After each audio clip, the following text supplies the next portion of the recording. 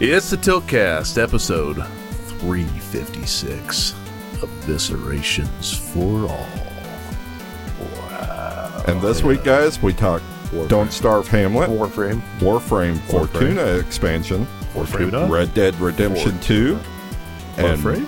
We live together. Some more World of Warcraft news. Oh, God. Yeah, stay tuned. I think Rusty likes Warframe. Warframe. Fucking damn unison. Oh, yeah. Hey, you know what? Hey, yo. Here at last. The Starks were right winners here at last. Wow. Wow. So, It's the Tiltcast. it is, and I'm Nos, I'm Rusty. I'm Jason. and we're back. And just to get this off the ground today, it is Friday, November 9th at 8:58 p.m. Yeah. at 38 degrees. It's and 30. dropping. No, 31. Dropping. And dropping. It's going to get fucking like 18. it's going to get down to low 20s tonight. We're It'll be going to get our first hard freeze of the winter. sweet. So with that, just to give you guys a little bit of background on what we do, this is a gaming podcast. Sometimes it is tabletop, most of the time it is video games, and there's a whole lot of bullshit in between. Indeed. You will get some of that bullshit. We will troll each other. Oh, of course. He's already fucking like ready to load it, dude. I've got one eyebrow raised. I'm ready to go. He's ready to go. So with that, That's what she said. Oh, yeah, he's ready to go. and then ready to stop. Reloading. And then ready to go. Takes 3 hours reloading. It ain't like it used to be anymore. I digress. I I think have to pump it back up again. it's like a super soaker. You just you get maximum pressure. Once. The girlfriend finds the pump, and he's like, that's not mine. I don't know where it That's not came mine. from. That's not mine. Fucking Austin Powers. Woohoo. Yeah. So, yeah. This podcast is rated M for MILF. Indeed. It is. Indeed. So, You realize I was talking to somebody younger the other day, and he was trying to explain. He called somebody a MILF, and I was like, at my age, everybody's a MILF. He's like, what do you mean? What do you mean? Yeah, I was like, well, I hunt cougars for fucking like I was like, everybody my age has a kid, and there's a lot of those times those kids are grown. right. So MILF. That's just what happens. And it just blew his mind. Oh yeah. Like I was so fucking old. And I was like, no, that's You're just fucking ancient. but I'm then not that old. That's just how life goes. 18 years is fairly short. Then again, it doesn't help anything that most of the women in our area have a kid by the time they're 25. But that doesn't matter. By the time you're pushing 40, like everybody's got a kid in high school or graduated. Oh my god. That's sad, isn't it? Oh my god. We're getting fucking old. Still gaming though. You buddy. Well, Yes. most of us are. Some people just game. Eat ass, dude. You can eat ass all fucking night. Like He totally can because he doesn't play one game.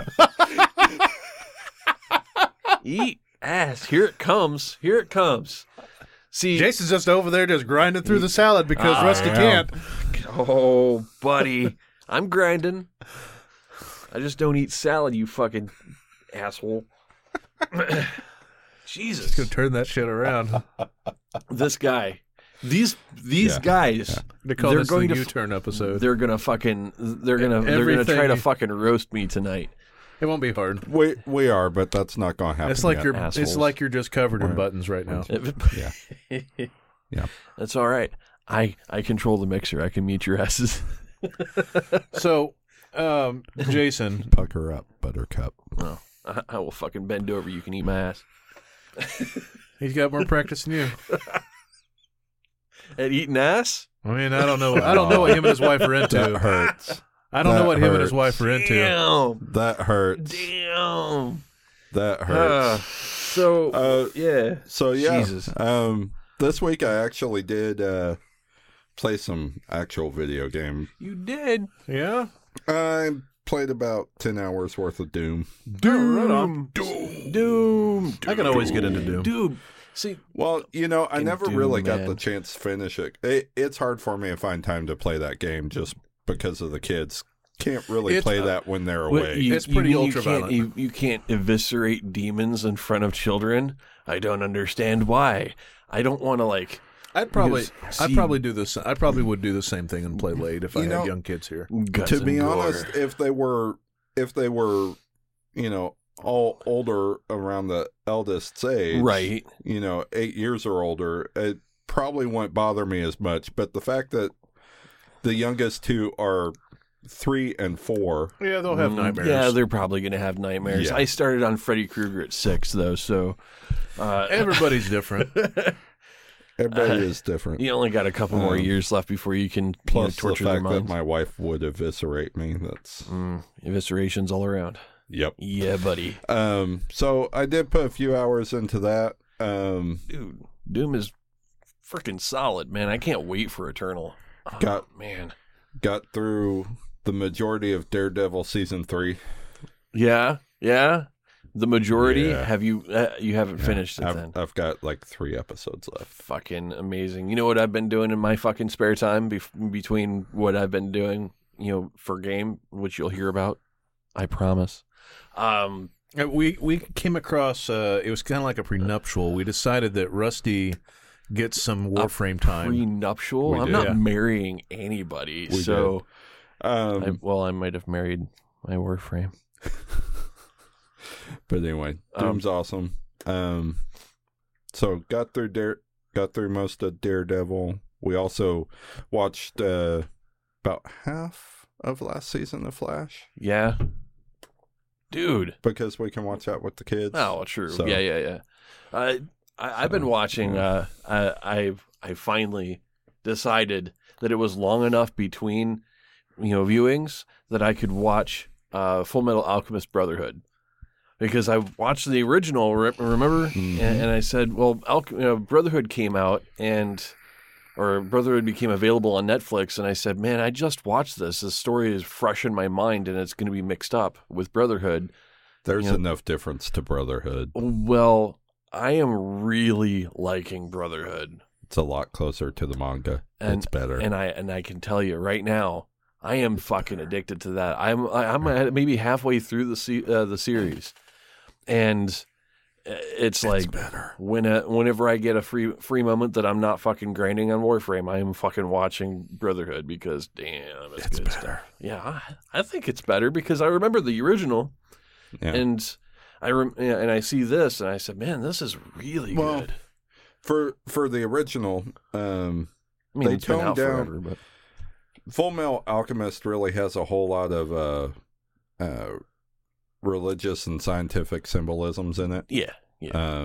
Because it's basically about religion versus science for the most part. Pretty much. They toned a lot of that down in the original series, and that was all that was all because the producers and Funimation forced a lot of that to be toned down. Well, this is Funimation as well. It's just closer to the original, right? But I mean, I haven't read the manga. The original creator of the manga basically said, "You're not doing this again." Right? Yeah, this is fucking shit. You can't do this. And he redid it. Yeah.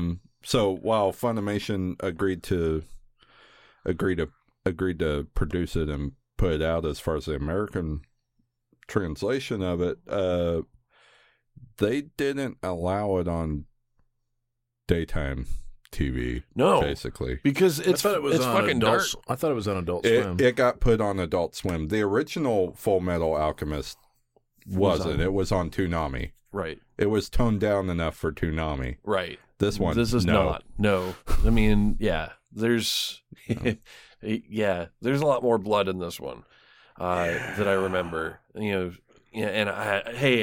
I am all down for this. This was it was perfect timing. I had a lull in between Netflix series, and I said, you know what, fuck it, I'm gonna give it a try, and it turned out really, really great. I like it a lot. It is good. It's addicting. I want to fucking watch the next episode immediately. Yeah. And Full Metal Alchemist is an interesting series in the fact that it'll in parts has a lot of darker, heavier tones, similar to shows like Castlevania or shit. Yeah, those ones. Yeah, work it out, man. Your brain is. I can hear it. Yeah, you can hear it. It might be clicking. Yep. Death Note. Death Note. There you go. No, sorry, brain's kind of foggy because of migraine. I don't think it's anywhere near Death Note's darkness. But it does come close in parts. Yeah, true. What I'm saying is the Brotherhood comes closer to that in parts, but then it's also as like lighthearted and shit as some of the more. You're gonna have to have the comic foil. So yeah, some of the more ridiculous manga like One Piece and Naruto and the shit. Fact that he keeps getting pissed off because somebody calls him tiny. He does have a kind of a Napoleon complex. He does. No, it's a really great show. So I've been spending some time between games, like whenever I come home and I'm just not feeling it, I can throw that on there and get less sleep because I will end up watching 3 or 4 episodes. That and I watched quite a bit of gameplay video for Red Dead 2, because I'm waiting on Justin to finish it so I can borrow it. This guy. Well, I mean, guy. I feel like I'm mostly there the way the story's progressing, so. Okay. I've gotten no more time into fucking Red Dead Redemption than I did last week. So, there was... Why is that, Rusty? Fuck you. Like, no, like, seriously, like, fuck you. No. That? Hey, fucking Warframe has got my fucking balls, man. I really love fucking Warframe right now. So, but yeah, I haven't fucking put any time into Red Dead Redemption. I'm giving you another out. Take it.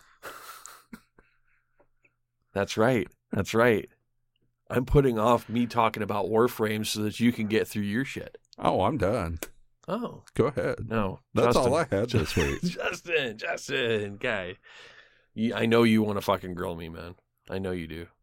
Oh, I just figured we were going to probably just dive into that weird headspace. Oh, that weird God. Headspace, yeah. The weirdness. All right, guys. I mean, so we usually the last 12 weeks, Rusty has put nearly 700 hours into Warframe, which equals about. It wasn't. I can't say 7. Is it 700 hours? Yeah, it's damn close. 689 hours. Yeah, but that's on Steam, though. It's not necessarily in game. That just means that I was on Steam. No, it means that you were on Steam with Warframe open. Okay, but that means that I could be sitting there in the fucking orbiter staring at space, so... I mean, logged into a game, irregardless. Well, chances are if I'm logged into fucking Warframe, I'm playing it because... I'm just saying, there is... I mean, it's we might as well call this episode Rusty's Crack Pipe. It's there. I mean... It's safe to assume if you had Warframe logged in for that long, I was playing it. You were playing it for at least 3/4, if not. So I'm gonna do some rough math. So there's 31 days in August, right?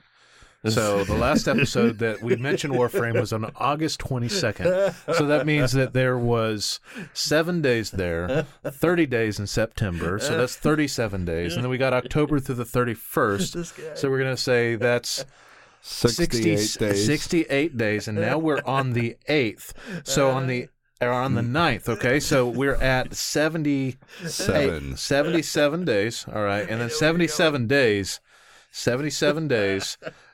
Oh man. We're gonna do some really quick math. That's 689 hours, right? I remember numbers usually well. 689 divided by 77 and is an average of almost 9 hours daily, including work. 9 hours daily, including work. You work 10-hour shifts? 12-hour shifts, man. 12-hour shifts? How many days a week? 3 to 4 days a week sometimes. Right. So somehow, Rusty, 9 times 7. I make up on my days off, man. We're just going to calculate Rusty's sleep ratio now. No. Yep. We're going to get there. You work more than 40 hours a week. You work about 45, don't you? I work 36 one week and 48 the next. So. Okay, so we'll just say that it's actually 44 a week, right? That's right. It's average, whatever. 44, right? And we're just going to very quickly here calculate the sleep ratio that Rusty gets. Because I'm already... I don't even get any sleep, man. I know this. Wait. I can actually attest to this because Rusty lived with me for so long. I get no sleep. Rusty sleeps, on average, 4 to 5 hours a night. Yeah. That's all I need. That's always been the case, even when he wasn't working 12-hour shifts. All I need. The only reason he sleeps more than that in a single night is if I get a migraine. Migraines, and he went back to sleep. Yeah. Right. So, but at 9 hours a night, right? So he has 44 hours of work, right? So that gives him 100. No. See, what he does is he plays Warframe for 4 or 5 hours a day on the days he works, and then on his days off, he's playing for 12 or more. But I'm just saying, he's at a point where he's playing 60-plus hours a week to maintain this. He's playing. Yeah. He actually plays a part-time job more weekly. With Warframe. No, not a full-time. A full-time plus a part-time job. Yeah. Not only that, Dude, like I should start streaming. $300 in shit? No. It's $400. Get it right. He's not doing bad on sleep, by the way. So he's at 61 hours left for the week, divided by 7. Yeah. So he averages 8.7 hours a week of sleep. Now, no. That's if he does nothing else. That's downtime in general. He's got 8.7 hours. So what he does is he wakes up, Warframes, works, Warframes, heats up dinner, Warframes. Well, man, I have to cook sometime. I mean, shit. Goes to sleep. What? Between sleep and meal prep, you have 8.7 hours a day. Yeah. I mean, that's all you need. Like I said, that's all you need. 4 to 5 hours of sleep a night. That's all you need. That's what he does. 4 to 5 hours of sleep. You're saying that's bad? I know people that it's worse. I'm just saying this is just an insane pace over the last several months. And it's not slowing down. If that tells you anything about the fucking game, that right there has to tell you something. Yeah, so you need sex. What do you think the downtime's for, man? Jeez.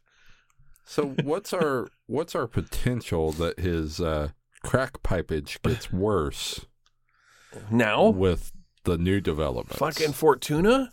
Oh man, I have poop socked Fortuna all fucking last night. You haven't even poop socked. Like you're just like pissing into a condom or something. Like I don't even know what's going on.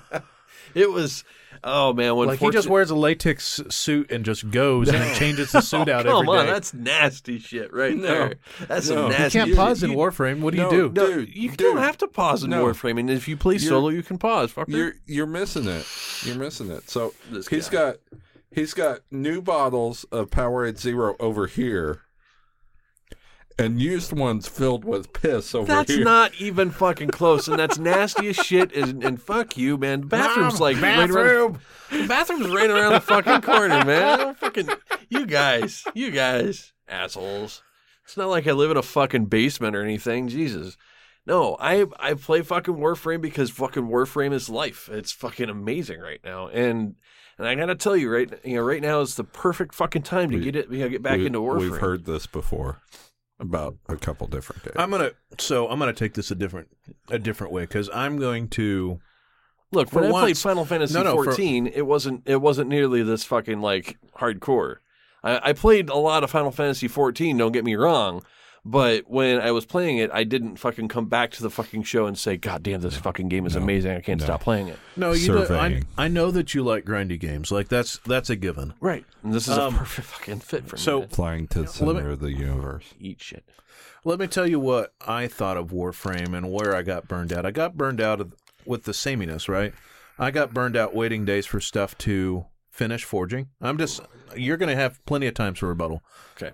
Because I'm going to give that to you because I need you to sell me on why it's grabbed you so hard. Because for me, this is where my complaint was with Warframe. I wanted to play something that was kind of like Diablo, right? Uh-huh. But as goofy as it is, like the driving point Diablo was a story with a focus, even if there was some randomness to it, right? The drive for something like Grim Dawn is the same thing, right? It's not just that it's isometric. It didn't have to be, right? But it was a game that you got constant upgrades and you got that constant feeling of getting something new. Whereas in Warframe, like, you did unlock your abilities and you got cards to augment those abilities, right, and change the abilities to do different things. And there was a Mods. whole different way to, it's fine. There was a whole different way of like setting up and min-maxing, and I like the whole min-max aspect, right? Right. And you would get guns, but it felt like I had to bake stuff for several days to get the reward for things. So? And then I had to do the same defend mission or go down and get like speed run mission or just the same boss mission. I don't remember there being a lot of uniqueness to it. And then sometimes the randomness would be really fucked up. So, and I assume over 5 years they've fixed the random levels to not have dead ends and things of that nature. But well, that's the thing. I mean, if you're looking at the tile sets, and you're looking at whether or not things have dead ends because it's randomly generated, yes, there's going to be dead ends because they have cap tiles. Give me what's the mission types? So the mission types, just off of fucking memory, there's exterminate, which is basically kill everything. There's sabotage, which you go in and you have an objective. You have to destroy a reactor or something like that. And some of those things have multiple steps. There is extraction or excavation, sorry, and that is you have to power up an excavator and defend it from enemy attacks. There's defense, which is basically a point defense. You defend one thing as waves of enemies spawn. There's survival, which is you're put into a tile and you have to survive as long as you possibly can, and pop life support whenever you need to. There is defection, which is basically it's shit on because it is an escort mission essentially, where you have to escort 3 to 5 NPCs from point to point, and you have to keep them alive with life support because they don't have suits, and keep the enemies off of them. There is let's see, I'm missing one. Mobile defense, which is basically defense, but you move from point A to point B, and you do that as many times as you can. There's modifiers to all of these things too. So okay. There's hive salvage, or there's hive salvage, and there's hive sabotage, which basically changes up the way that the mission runs. It has a different kind of objective. For hive sabotage, you have to go in and you have to basically pop blisters on the infestation to prevent them from going forward. So my sense of progression of that game was trying to get through all the planets, and I just got to a point where I was like, okay, well, I've spent 150 hours, haven't got through all the planets. Yeah. And I didn't really know where to go next, and then I didn't have a sense of finishing the game or making enough progress. You're not going to finish the game. That's the thing. You'll never finish Warframe. You can't, if you get to the point where you feel like you finished Warframe, there's no reason to continue. That's why this game is grindy in this way, and that's why it's probably one of the reasons why you don't like certain aspects of it, like being able to, you have to cook weapons or cook Warframes over a period of 12, 24 to 4 days, or more on some Warframes. It's to space out all of the different progressions. Like you can cook 6 different Warframes, one a day, and over the next week you're going to have 6 new Warframes to work on, and each one of those Warframes has its own min-max potential. It's got its own mechanics. You get different mod sets to make different builds for those Warframes so that they can do different things. Not every Warframe works and plays the same. So you're going to have your really tanky Warframes like Inaros, and you're not going to have a whole lot of really cool abilities, but you're going to have a lot of really good tank potential, so you can survive a long time. Or you're going to have utility Warframes that like Nova, who has the ability to either speed up enemies or slow down enemies based on how she's built. So depending on the type of mission you're going into, you can bring in a different Warframe for something fresh and something different.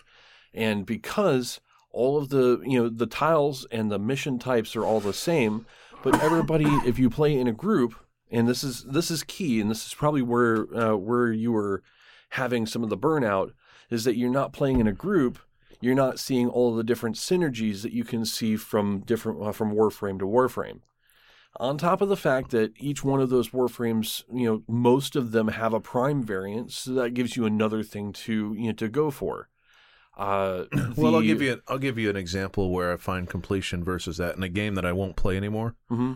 Right, so I played World of Warcraft, and you grind the fuck out of it, and a lot of it was learning the stages of boss fights, right, and learning the layout of the map and the optimal way to progress through something. Right. And so you would learn the raids, you would figure out how to get through them, and then after you beat it and you got the things out of it that you wanted to get, you'd move on to the next raid. Or you'd do alternate 2 raids a week or something like that, right?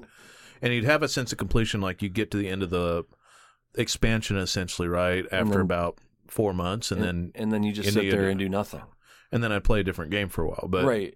But one of the big things about Warframe, for instance, if you was to pick up Warframe or Warframe right now, and you go and you pick your starting Warframe, brand new character, brand new account, you pick your starting Warframe, within 4 days you can have an additional 3 or 4 more Warframes to work with, and they all are different. So if you're comparing an apple and an orange.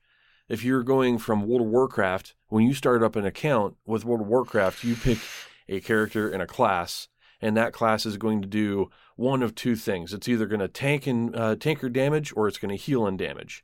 It's not, you're kind of stuck in that sense. So if you progress, you only have basically 2 different routes that you can go with on any type of end game content.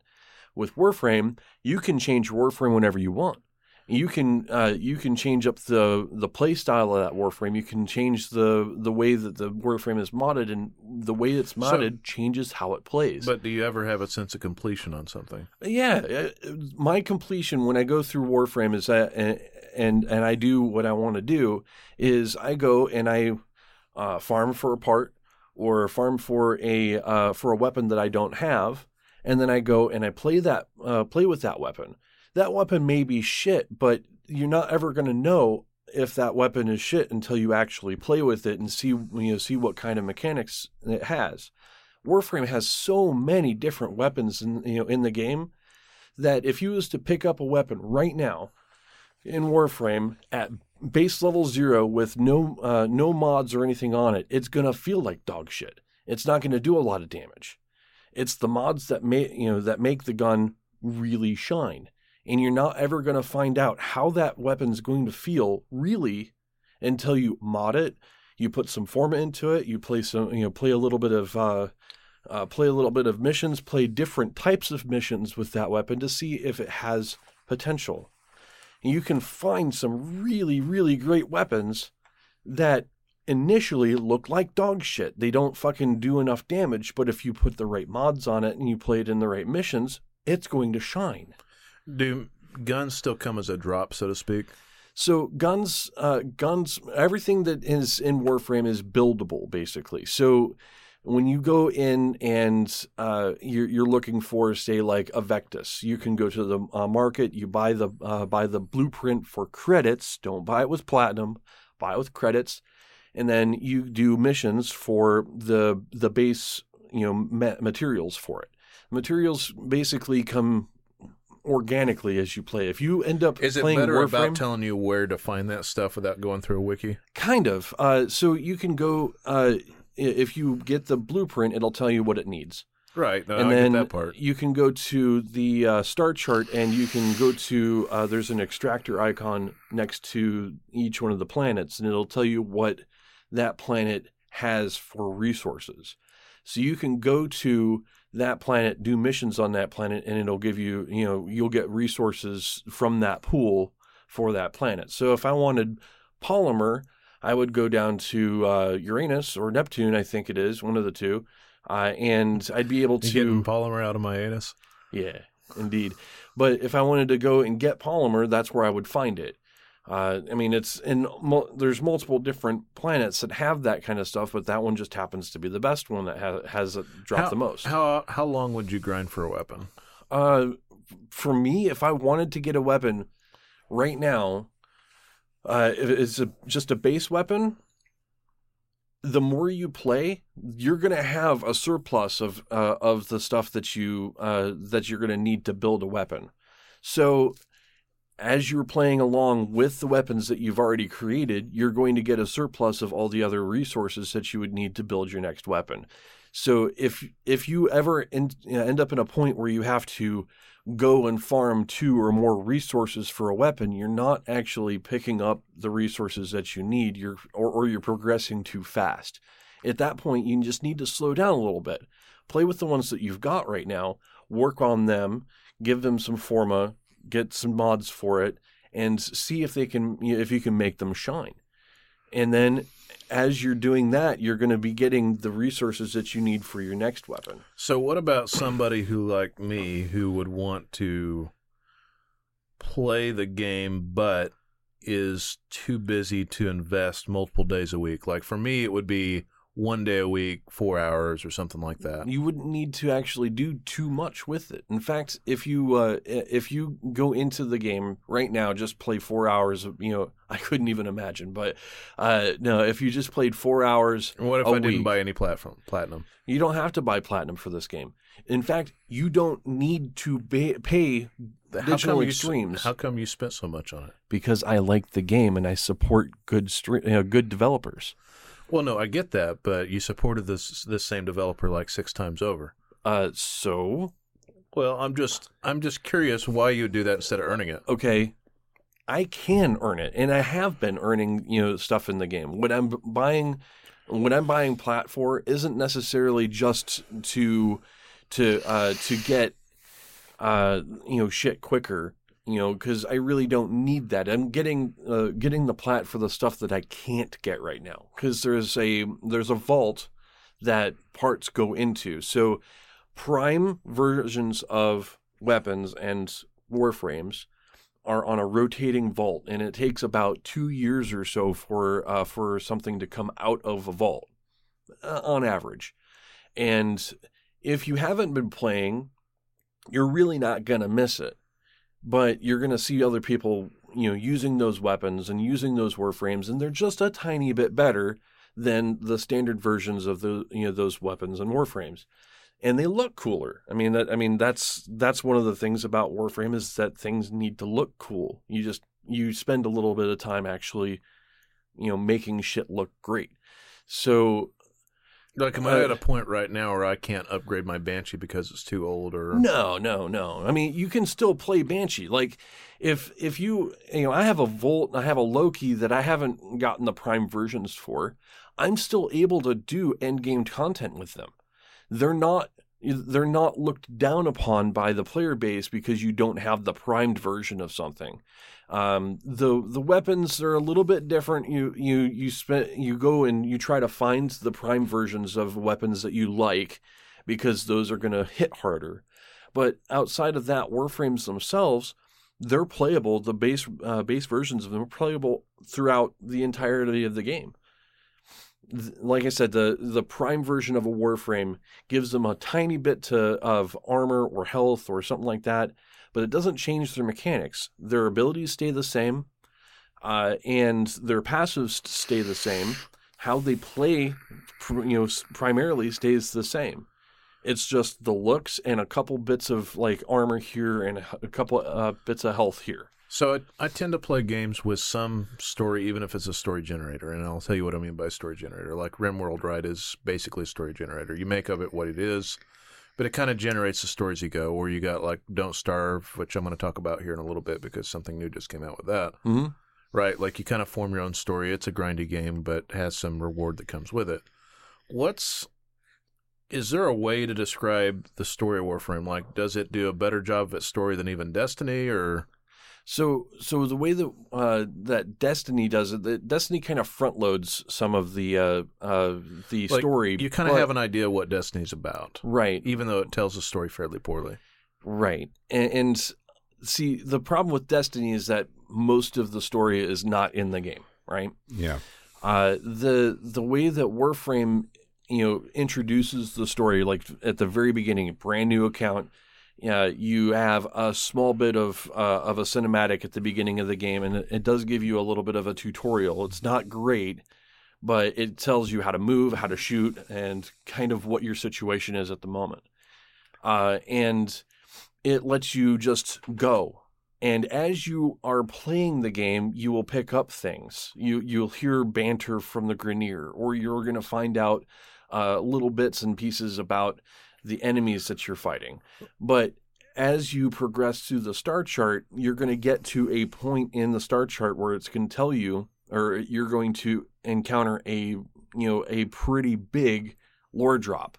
You're going to find out that you've been kind of stumbling along as you've been going through the star chart and doing these missions for this disembodied head called Space Mom on your screen, and then you're going to find out that meant something. There was something behind all that, and I can't really, I don't really want to spoil it because it's a pretty big reveal to the game. And once you get to the point of, it's called the second dream. Once you get to the point of the second dream, the game becomes way clearer. So well, I mean, my head, it's essentially like an arcade, right? Like you jump on, there's no backstory behind it. I know I have a Warframe. I know I'm a guy in a suit, and the Warframe is like basically my mech of sorts, right? It's a suit. And at 150 hours, that's as much story as I have. I'm a guy in a suit that kills things. But when was the last time you played the game? You tell me, because you looked like 3 or 4 years ago at this point. So the game has changed quite a bit in those 4 years. I loaded it up once. The last time I loaded it up, I got overwhelmed with everything because I couldn't remember what the fuck I was supposed to do. And then I just put it back down. I was like, I don't know what I'm doing. You don't need to. That's one of the other beauties of Warframe is if you only have a few hours that you can devote to a game, you could still play Warframe. It's the people who want to just do all the min-max and see all of the, all the extra shit. That's the people like me who spend a fucking lot of time in the game. But if you wanted to pick up a good, just a good Space Ninja simulator, fucking shoot people and just turn your brain off, this is another option for that. The thing about Warframe when I stopped playing, which was shortly after you stopped playing, was I was in the same boat. There wasn't a whole lot of story there.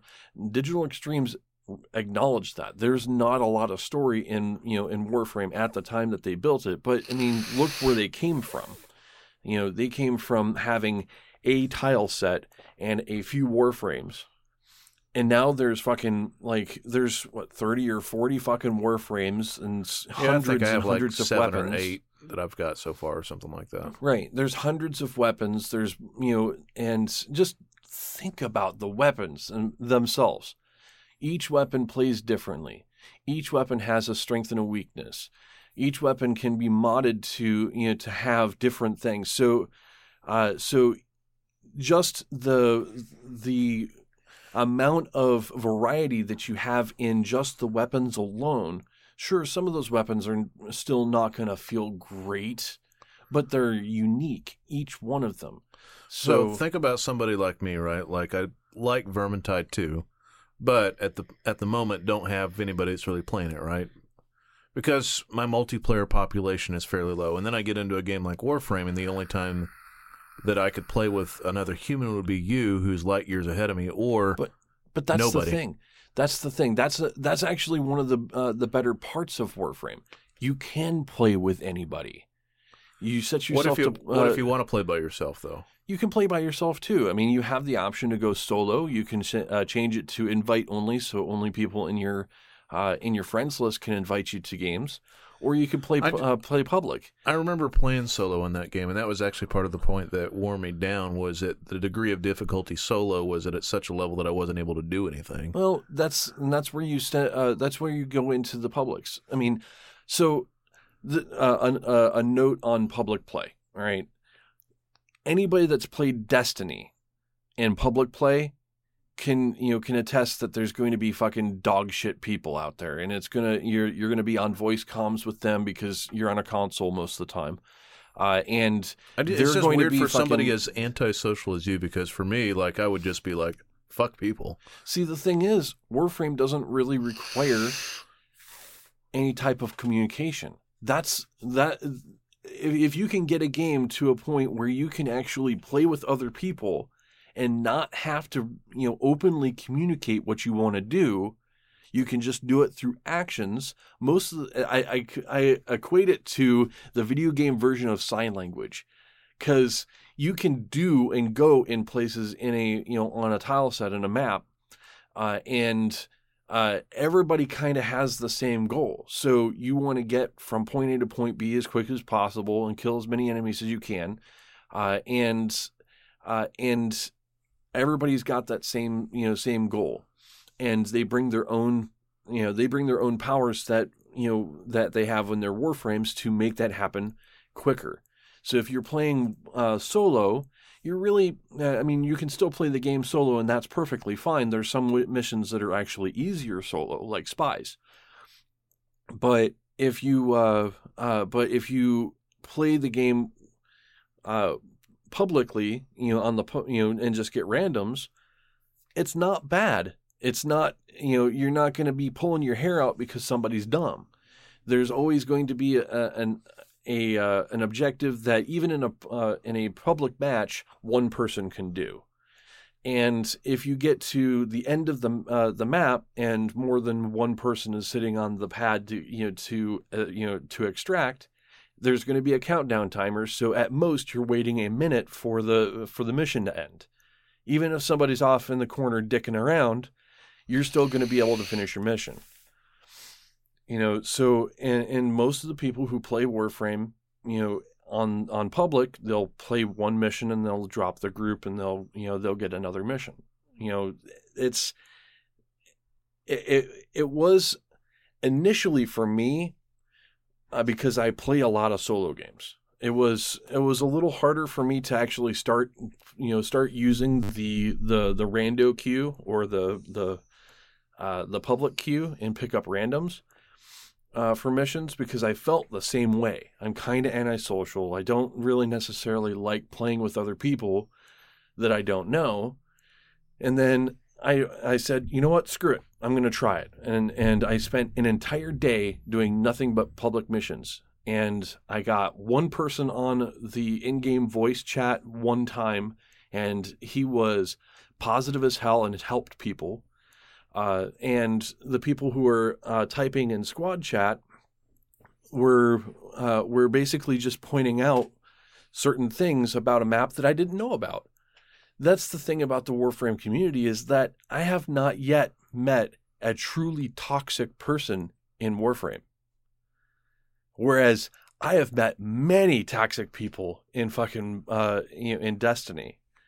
There was people on Destiny that I would straight up block because they were toxic. So what's the deal with Fortuna? What makes it different? So Fortuna obviously they're going to add some new tile sets, but right. Did they add new mission types or? So Fortuna is the biggest update to Warframe yet. And last year they did the Plains of Eidolon and Cetus, which is basically Earth. It was an open map, which was new for Warframe, because you remember Warframe as being, you're going through a ship and you got a lot of corridors and shit, right? Whereas the Plains of Eidolon is big and expansive and it's open, it's an open space. Fortuna takes that to the next fucking level by increasing the size of the open area, and they ramped up the visual quality to Fortuna to fucking 15, man. It is beautiful. They spent some real good time making sure that you can feel the environment as you're playing. It feels, it is better. I don't know. It is a better way of putting it is the world has a purpose. There's a reason for being in Fortuna. Whereas most of the tile sets that you played through throughout in the game really only had one kind of objective. So, like, in a nutshell, in like 1 minute, what is a simple version of the story of Warframe? So like if I talk about Red Dead Redemption, I know I'm a band of outlaws and I'm trying to get out of the outlaw life, right? What are you doing in Warframe? So it's hard to sum up in a minute, but I will do my damnedest without trying not to spoil shit, because a lot of this goes into spoiler territory. But Warframes aren't necessarily what you think they are. From your own description just a few minutes ago, it's not exactly what you think. How come I couldn't get that in 150 hours? Because it wasn't actually put into the game at that point. Digital Extremes has made massive changes in the last 4 years, and you have to give it another try. Does it do anything at any point that says, all right, you're advancing a story of some sort? Yes. You're constantly, getting newer quests, and being able to see where the story is kind of progressing. Sure, it's an overarching story, but you're still kind of a player in it. I'm gonna sum up something, and it's not meant to incite anger, even though I know it's going to. I'm angry.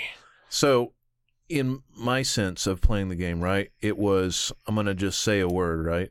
It was like playing, not in game type, but it's, you remember, so in Skyrim you'd have main missions, right?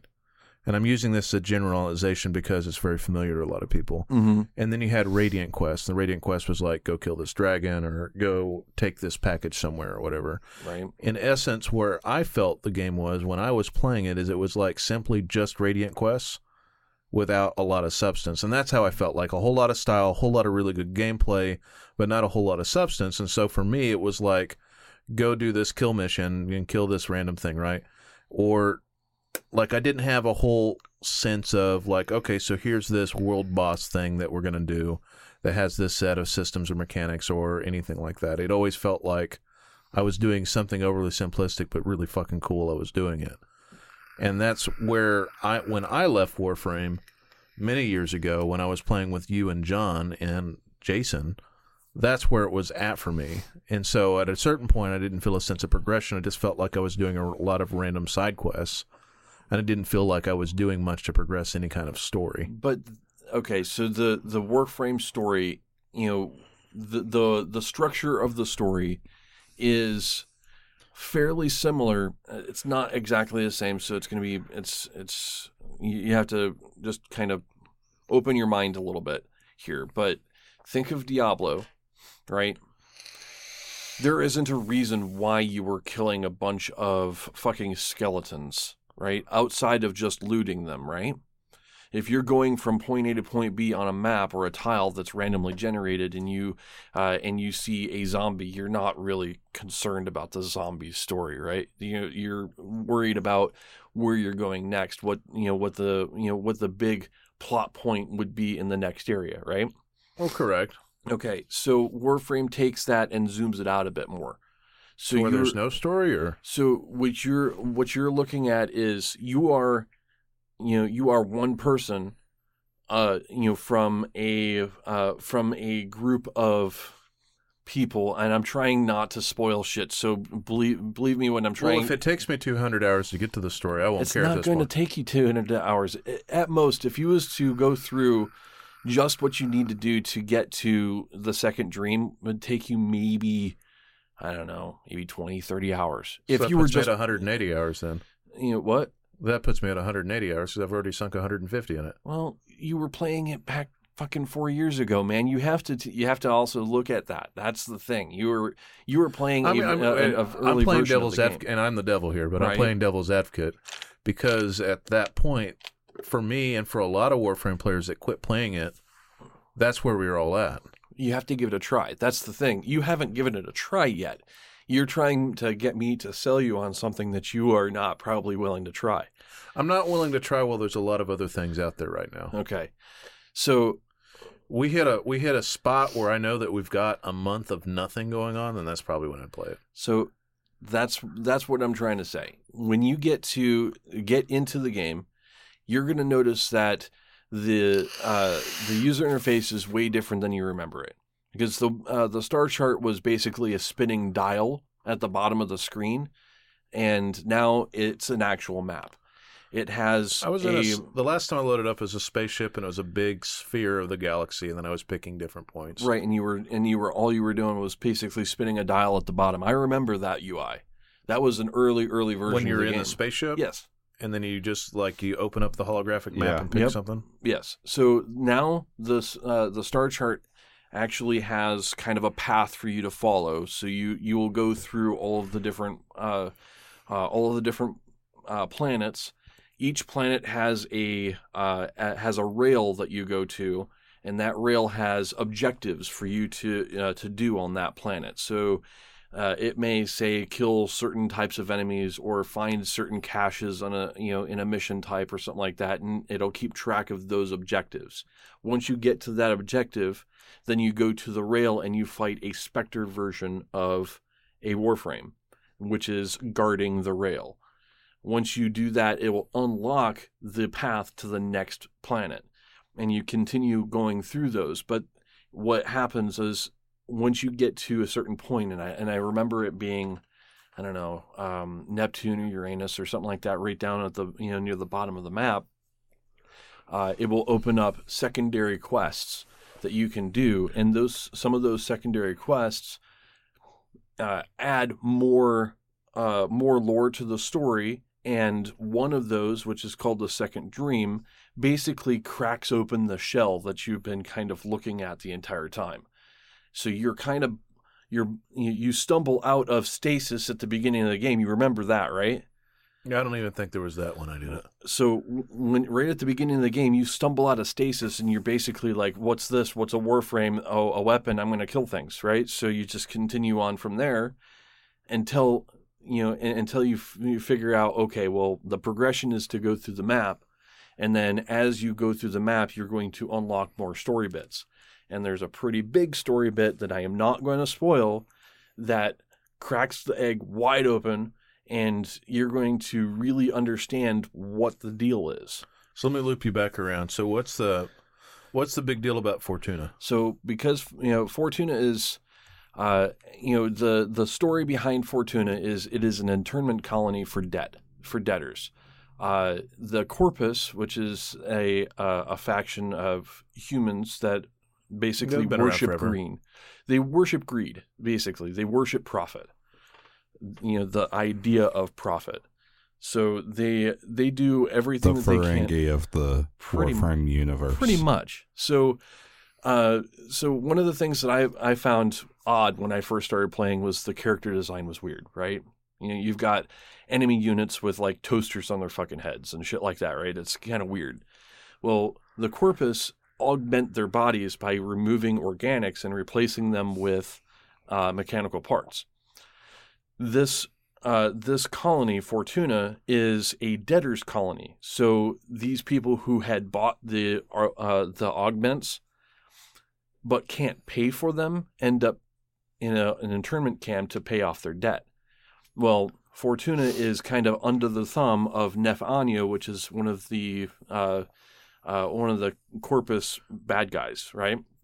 He's basically the Corpus bad guy. He's the end boss. He's kind of crazy, but he has them in this concentration camp where they can't ever pay off their debt because he keeps adding more debt to them, and he starts to replace their organics with more augments so that they can work harder, but they can never pay off their debt. So he starts stealing their or repossessing their augments. And that means that good people who are just trying to do their job end up being brain shelved or put into a kind of stasis. That's the lore version. I'm saying on the gameplay version, what's the big deal about Fortuna? The biggest deals about Fortuna is that it is probably the best integration of story to gameplay that Warframe has done yet. Because as you play in Fortuna, the characters of Fortuna are interacting with you through comms. There's a specific goal in mind. You're trying to get them out of debt. Each character that you meet in there has their own way of trying to get out of debt by selling you things.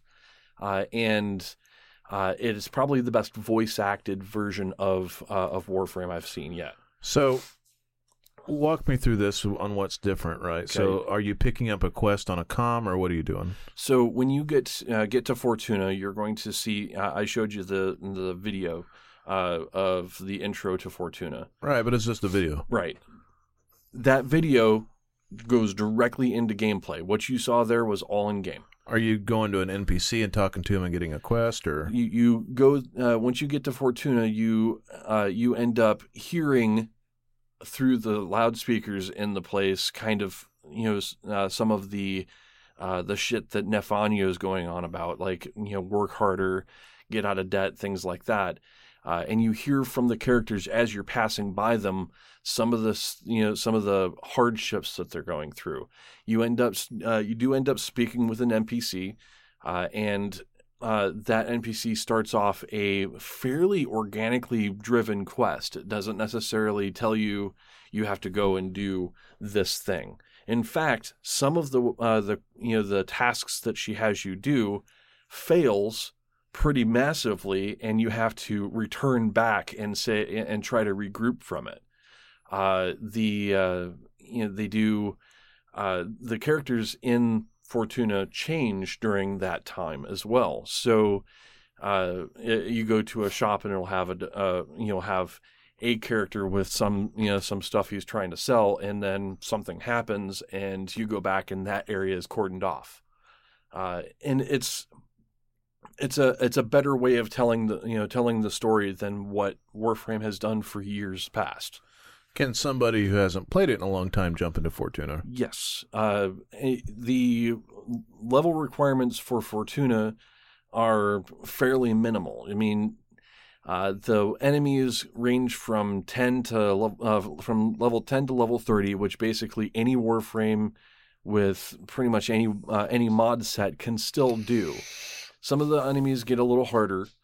Some of them they hit a little harder, but that's where you go and get better mods and gear and play with other people, and you can eventually do them. So you've told me a little bit about what's different, but like what really makes it different? Is there a different gameplay loop, or is it the missions? The missions that you do on Fortuna are unique to Fortuna. They have their own goals. They're not.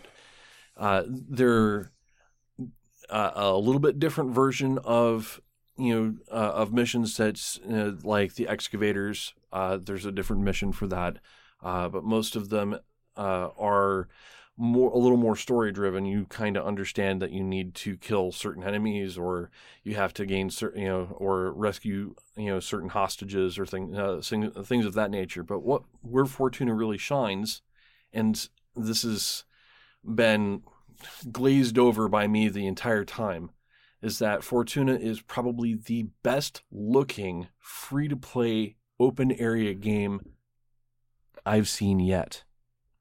It is beautiful. Everything about Fortuna and the outworld called Orb Valis is fantastic looking. So just for people who have not played Warframe at all, Fortuna is located on Venus, and we know from science that Venus is a hot fucking place, right? So in Warframe, it's been there was a effort to terraform Venus so that it could be habitable, and the Orokin, which was the Gilded Age race of humans that had like massive technological advancements happen, had sent down these machines that would pump out coolant to cool down the surface of Venus so that it could be habitable. Those coolant towers started overproducing coolant, which made coolant lakes happen, and it basically chilled the surface of Venus to be a cold place. And because Venus doesn't have a rotation, like it doesn't rotate, so it doesn't have a day-night cycle. Yeah. What they did is they put up a solar reflector in orbit, and as it rotates around the planet, you'll have like 30 minutes or 24 minutes of cold and 4 minutes of where that solar reflector is going across the sky and it warms up the place. And during the cold moments, your warframe frosts over. You'll see frost actually, come up on the armor and shit. There's a bunch of different things that they do visually in that in this update that is phenomenal, and that just shows me that the art team behind Fortuna is really trying to update things. They've already said that they were going to try to update the Corpus tile set, which is the oldest tile set in the game, and they're going to update it so that it has the newer visuals to it. And I imagine they're not going to stop there. They're going to continue on with all the other tile sets and make the game unique or uniform as far as how the visuals look. Right. The game looks fantastic as it is. They're just going to make it better. And that right there tells me that Digital Extremes, who's the developer for this, gives a shit about their game. They want to make it better. They want to make it look great. Yeah. And for a free-to-play game, this is phenomenal. Phenomenal. I've never played a free-to-play game that looks this good. It's mind-blowing. The cold mist that you can see on the surface of Venus it's not just a fog. It looks like a cold mist. It has an atmosphere that you can just kind of spend time doing missions and then all of a sudden just stop and just look around, and it looks beautiful. I mean, this might sound like a gimmick after all of all the great shit that I've just said, but they've introduced a new way of getting around in the Fortuna update called K drives, and these K drives are basically hoverboards. So getting from point A to point B in this large map doesn't seem like a chore at all anymore, because you pop out your K drive and you can play basically a version of Tony Hawk Pro Skater as you're going along, and you're grinding on rails and doing trick flips and all kinds of shit with your Space Ninja. So instead of sparrows, it's hoverboards. Well, I mean, there was arc wings before that, so I mean, you ended up having basically your own jetpack with its own abilities. This adds a different element where you can go and explore and not have to kill a damn thing, but you can just explore the environment and just do tricks off of these big mountains and different things that you encounter in Fortuna. It's fucking amazing, man. It's right. There's so much to this update that I could sit here and fanboy out for the entire podcast, and I probably shouldn't. Well, I guess where I'm still stuck on, though, is having some clear-cut goals as to what I'm doing, right? Like if I don't know what I'm going for, right? Let's just say, player like me, I don't know what I would do. What am I logging in to get to the next planet? Am I logging in to get a warframe that I don't know where it's at? Like, do I have to go to a wiki to find my... And then I've got to figure out that part's a little bit overwhelming to me. Okay, but... And okay. This is actually me not trolling you. This is me trying to be logical about why do I want to play it. I know that it looks cool, right? Like that's like as far as free-to-play games, Warframe has very obviously been at the top of their game to where it's a AAA game with a free-to-play model and the only one that's that successful and still not completely robbing you blind, right? The poster children for free-to-play games. Correct. Honestly. But there's like 40 million people that play that damn game. Like, there's a shitload of people that play Warframe. Yeah. But what I still don't understand is, as somebody who's an old but yet new player again, like, what am I going to beat the game at all? Because I'm not, right? No. And then it makes me wonder why I play it. Am I playing it much in the way that I masturbate just to get gratification and then move on? Or is it something that's going to ever have a finish? I mean, you do you, but I mean, honestly, when you go to play Warframe, you're not necessarily trying to beat the game, because if you try to beat the game and you try, like, is there an end game?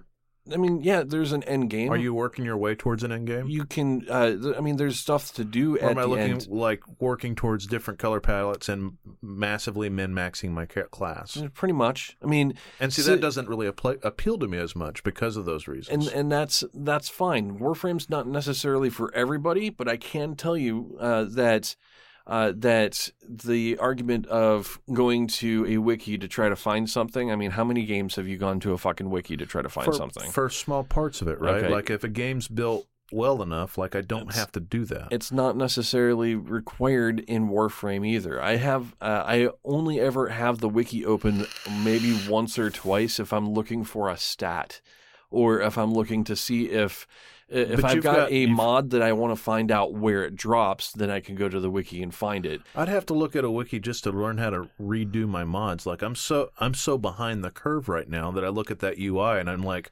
I'm looking at blueprints for like just play around with it. That's another thing. Blueprints are like how to build a car. It's not that difficult though. I mean, honestly, they've streamlined a lot of it, but you know, the thing is, Warframe, just like any other open world, game that is a cooperative game that has you having drop tables and things like that. Sure, there's going to be a wiki that has the drop tables, and it's going to have. There's going to be people who I'm going to give you a few examples of games where this is similar but not, right? Think of games that don't have story, that have a gameplay loop that's addictive, but you still have to figure out an endpoint. So Factorio, right? Like Factorio, you're trying to get off the planet, and there's right, and then so you're working towards the process of automation. And sure, that game's fairly hard, right? And especially at the intro. Arc, you're kind of working your way towards sustainability and unlocking the last bosses to get off the planet, move to the next arc. Right. If you weren't playing Starve, you're working towards a place of automation and then seeing how many days you can survive. If you're playing RimWorld, you're working towards a process of automation and some kind of the end boss of that game is either massive, hilarious failure or getting off the planet. Okay. What am I working towards with Warframe? You're working towards bettering your Warframe and your playtime. That's the thing about Warframe is that it does not have a win condition. You don't have you win, here's the credit screen. You're not going to find that in Warframe. But you're also not going to find that in pretty much any MMO ever, because you're going to be trying to min-max your character. You're going to try to to do things that you hadn't done before. Well, I mean, I take a game like World of Warcraft, which I'm using it because it's so much more familiar than a lot of games. So almost everybody's played it, right?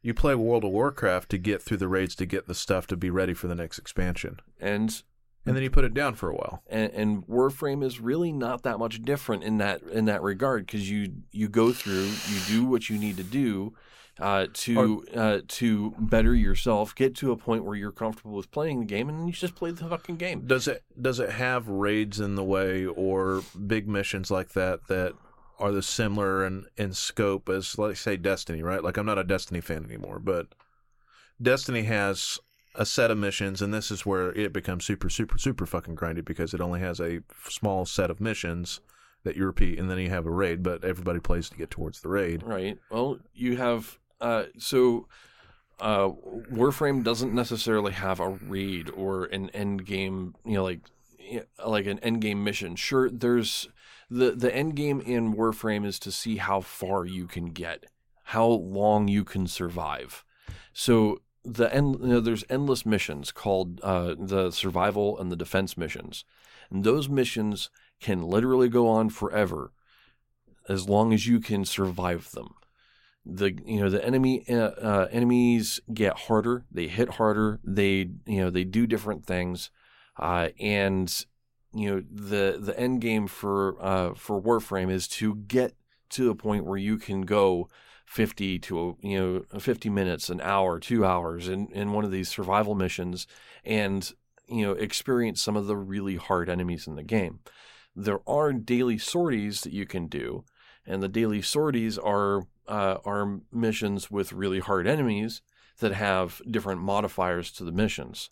So each one of those will have like augmented enemy shields, where they have a whole lot of shields and a little bit of health. Right. Or they'll have environmental hazards, like this is a radioactive zone. So if you end up walking through a radioactive cloud, you take a bunch of damage. And if you fire a radioactive weapon through it, it'll fucking explode. There's different modifiers to these things. But there's enough content in Warframe that if you were trying to play Warframe and just do the absolute base minimum with each and every weapon and each and every Warframe that you get, and you really basically miss the game if you do it this way. But if you just basically grind out mastery rank and just do nothing but level up weapons and Warframes to their max level and move on, you can get through Warframe and quote unquote beat it, and then you have nothing to do. I mean, that's the thing. The game for Warframe isn't an end win condition. The game in Warframe is the grind of Warframe.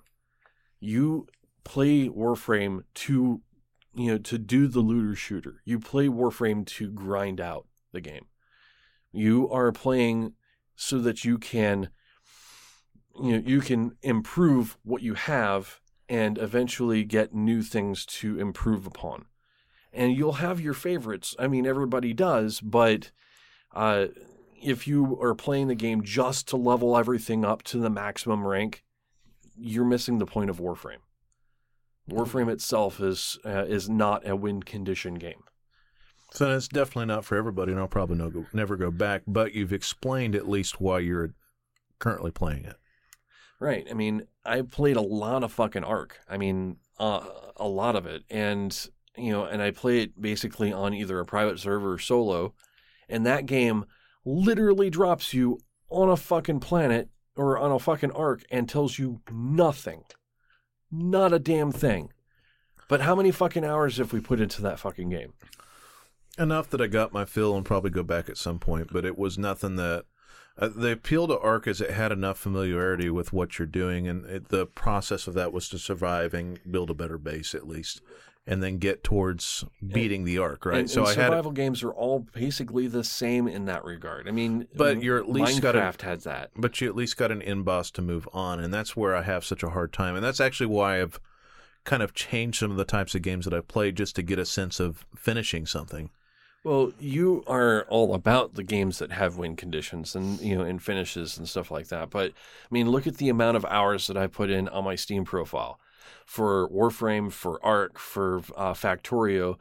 Factorio, sure, they have a win condition as to get a rocket off there, but that doesn't stop the game from continuing. I don't mind procedurally based games by any means. I play a hell of a lot of them, but I do like having an end point of like I've completed this, I'm going to move on. Okay, and that's key for you, and that's perfectly fine. I can't dog you for that because there's people who want to see the credits roll, and there's people like who want... God of War. I felt like dragged on way too far, and after you hit the win condition, that opened up the rest of it. I was like, well, hell, I've already beat it. I don't want to play anymore. Yeah, and I was the same way. But but if that game had actually had some more, had something to do at the end, then I'd have been fine with it. The thing is it didn't really have anything to do outside of getting the last scraps of like collectibles, and that's about it. And games that have, the individual little fucking collectibles, that's not for me a reason to play. Sure, Warframe has some of those things in there, but they're not like front and center. They're not the things that you are actively finding. You're passively finding them as you play.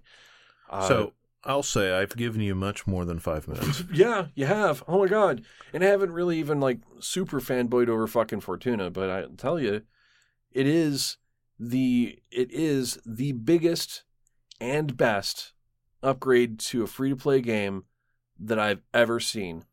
And it just shows me that I'm putting my time into a game that the developers actually give a fuck about. I mean, I mean, honestly, the only free-to-play games that I've played that I've liked is I've played Heroes of the Storm, which I liked. I've played Dota 2 that I've liked, right? And I've played League of Legends, which I liked for a little while, right? Mm-hmm. But all MOBAs. Right. And I've played Warframe, which at the time I liked, right? But then like I said, I got burned out. And I will say, as far as where it's the type of game it is, I don't feel like it's a bad game. I'm just still curious as to what's grabbed you for almost 700 hours. The thing that's grabbed me for this, and I am an outlier when it comes to the gameplay for this game. I mean, this game clicks with my play style so well that's why it's grabbed me so hard. But a gamer like you can still play Warframe every so often. Just pick up the game. Play for a few hours, build a weapon, set it aside. Fuck, it takes a day for something to build, right? Or 4 days for a fucking Warframe.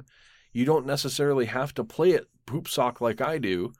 You could play it for a couple hours a day, and you can still get the same amount of enjoyment out of the game as anybody else. That's one of the I think probably the biggest selling point for me for Warframe.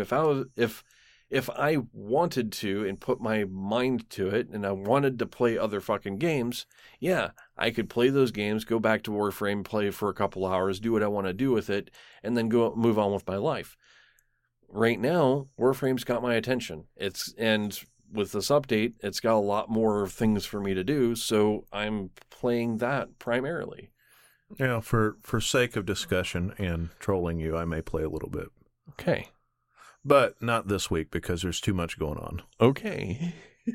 I still have you on my friends list, so we can still do shit. I mean, that having a person that plays Warframe, I'm not by any means like a veteran or anything like that. I've been playing for a couple months after a 4-year break. Fuck.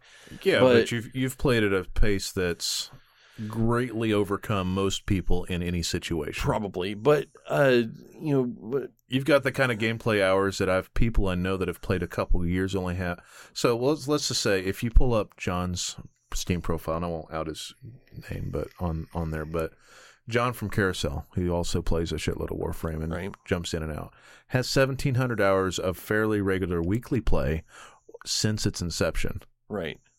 Who also plays a lot of games. And I've got, fucking 700 now? 800? Yeah, you've got about a third of that in 3 months. Well, I've been going pretty hard, but I've also not necessarily... Okay, so... Jason, he's been going pretty hard. I've been going pretty hard, for sure. So there's people out there... I'm surprised he's not dried up and limp at this point. Like your prostate's like as big as this room at this point. So I'll give a shout out to some streamers that I've been watching. So because I work nights, and I work basically Australian time. So I'm going to give a shout out to Backyardist TV, which is the streamer that I watch the most of because he's on when I'm on, or he's on when I'm up. And he's actually a really funny guy, but he has the same kind of mentality as I do when it comes to this game. Even though he streams for 8 hours a fucking day, he's still not max rank on everything, and he's still learning the fucking game. Even a year and a half or so after he started playing the game again, and he returned like I did. He started off right at the beginning of at the game, saw that it didn't really have a whole lot of like structure to it, and then moved on. He came back and he got hooked just like I did.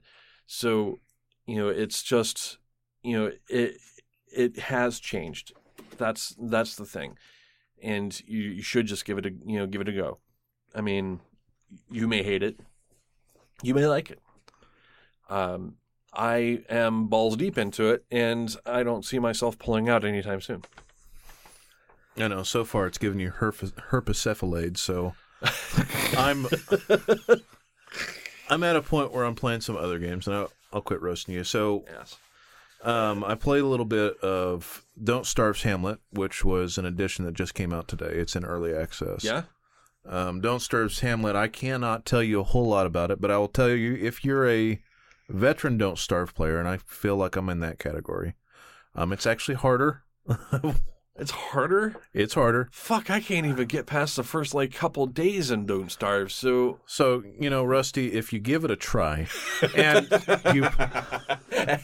you can put 4 hours a week into Don't Starve and start to learn the mechanics. In fact, I can recommend a couple of streamers to you that'll show you the ways of how to do Don't Starve. I knew this was coming. But I kind of set myself up for this. Yeah, I did. I just let you go. That's all right. I had to let the flow go. But so here's the thing with Don't Starve. Like when you first start, you have reduced inventory, and really the goal in the beginning of any Don't Starve campaign is to find carrots. Well, it could be carrots if you're on a map that does carrots, but that's only Reign of Giants or the first one.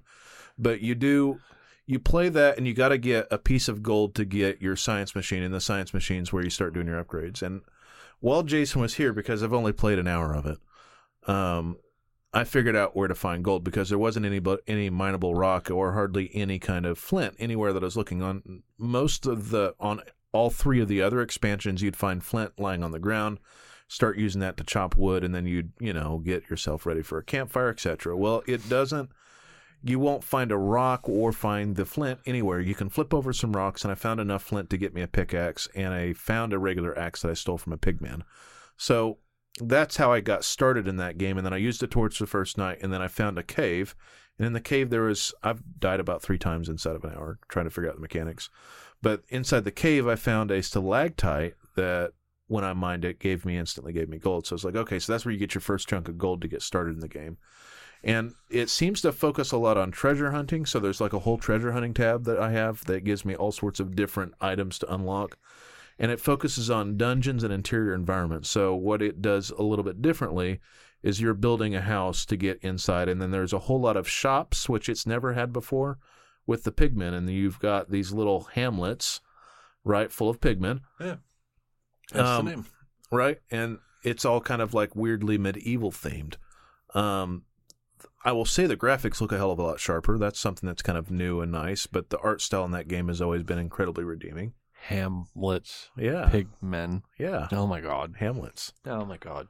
So, it has a really good. Don't Starve has the most cute but really fucking dark art style and unique art style of any game I've played. Yeah.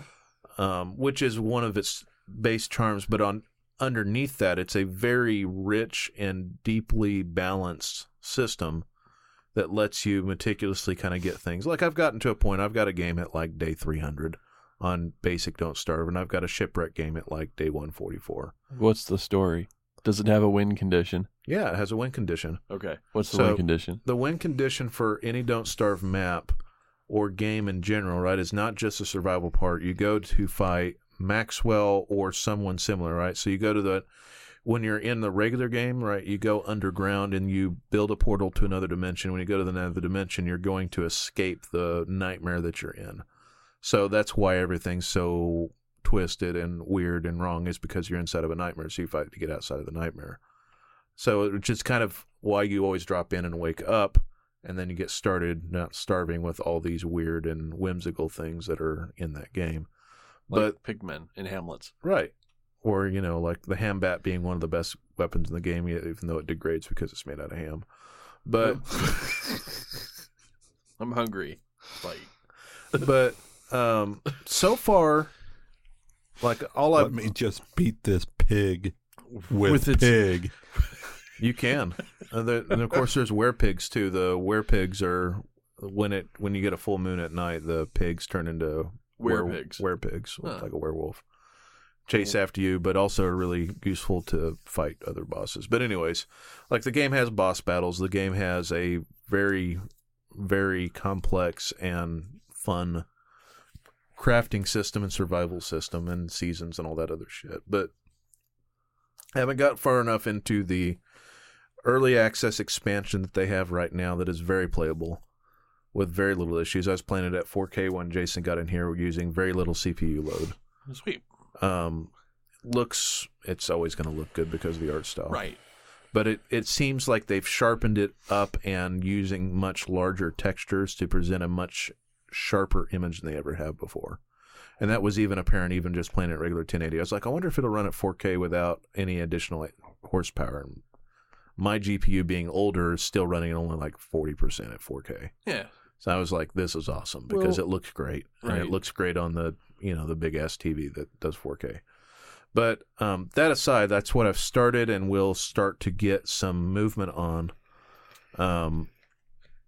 You're going to be greatly against this, but I don't care. This guy, I don't fucking care. I'm going to try out Fallout next week for reals. Oh, God.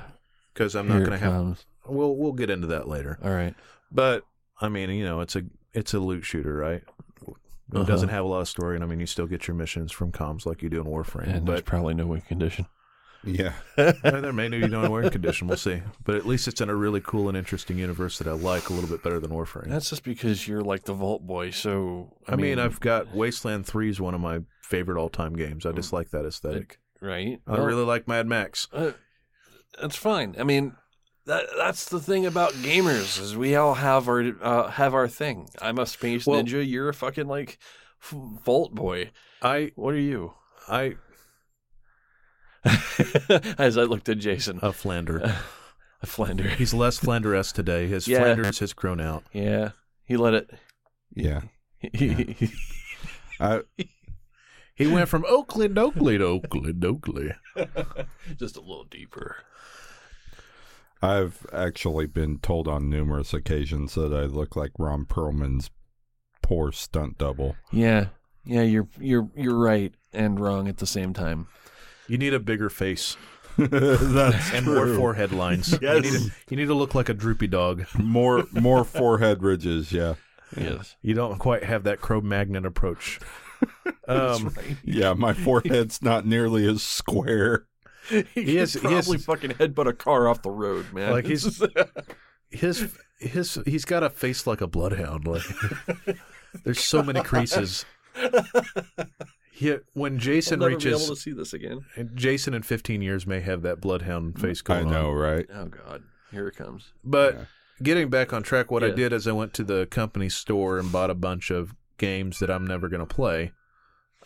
Switch games trade in for fairly cheap, so I'm going to use that towards my Fallout quote-unquote purchase and not pay a dime for it. Oh. So this guy. That's kind of what...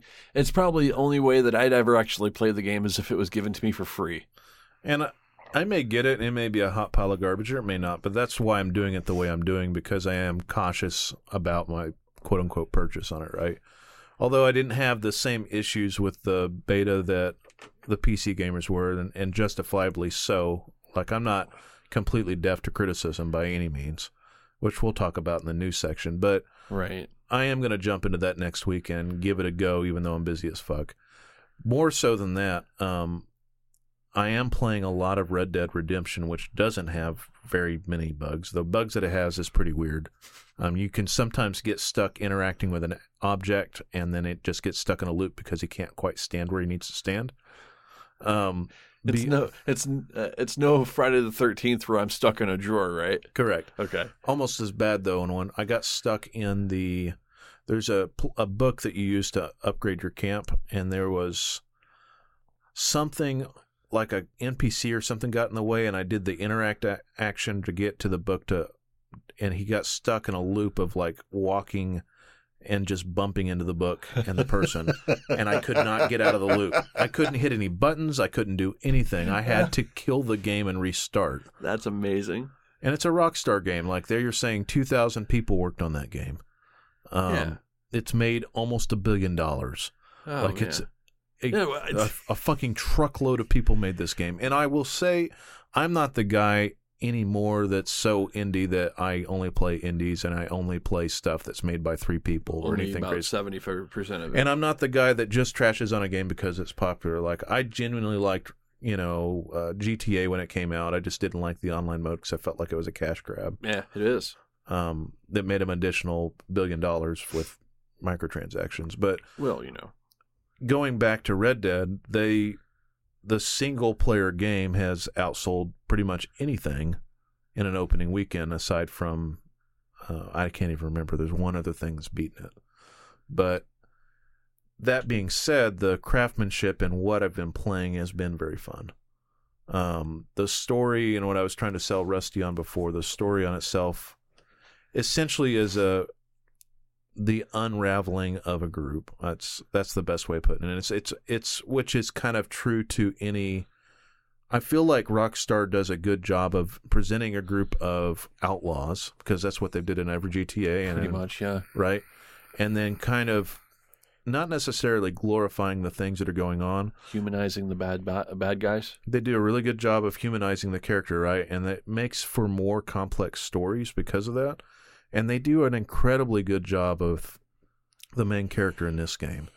And they do an incredibly good job of tying it into the main game and making it its own thing and making it grander than the first.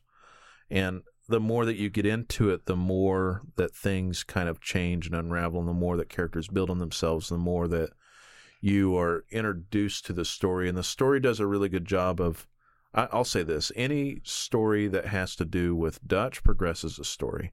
Anything that doesn't have to do with him can progress the story, but not take it to the next chapter, essentially. Okay. So that's not real big story spoiler or anything like that, but I think it's kind of essential. And it's something I've learned as I've missed a few side quests. Just that, know that if you're doing a Dutch story mission, that there's a chance that it'll move the story forward, and you won't be able to go back to what you were doing before. You're going to miss out on some of the side content. I'll say the side content isn't just a simple quest, like fetch quest generator either. Like they do a really good job of giving individual points and objectives to what you're doing. There's a whole thing with a circus sideshow, which was one of my favorite side quests ever in a Rockstar game, just because of how hilarious and ridiculous it was. Okay. There's all the Easter eggs that are in typical Rockstar games, but the game itself has been incredibly engaging and incredibly well crafted. There's a part of that game that is simply Cowboy Simulator 2018. And the thing that I realized after I started playing it is that's not really the objective of the game. Talking with other people that are playing with it, I've got some guy that I was talking to the other day that was saying, hey, what I've been doing is I've been robbing stagecoaches to get money, and I can't get over $300. And I was like, you're doing it wrong. I was like, you need to quit just robbing everything. He's like, I got a bounty of like $300 in like 2 states now, and I'm never going to make enough money to get past that because I keep robbing $10 off these stagecoaches.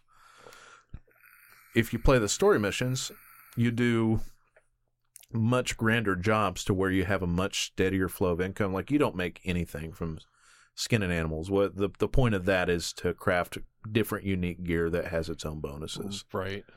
Which is cool, but completely unnecessary. The robbing of stagecoaches and banks and stuff like that and trains is completely unnecessary side adventure fun. They reward, you have like maximum, what would you call it? Like basically a good or bad rating, right? Right. And based on your actions, you change your karma in the game. So my cowboy is a pretty good cowboy. He's got max good boy points.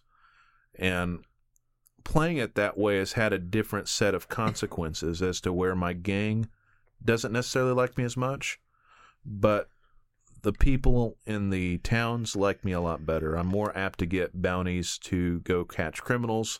The prices for everything right now is like 35% off on everything. So weapons, any kind of like food or whatever that I may buy is drastically reduced in price. And I think that I'll save somebody out in the wilderness because you'll get random side events that are kind of a Radiant quest.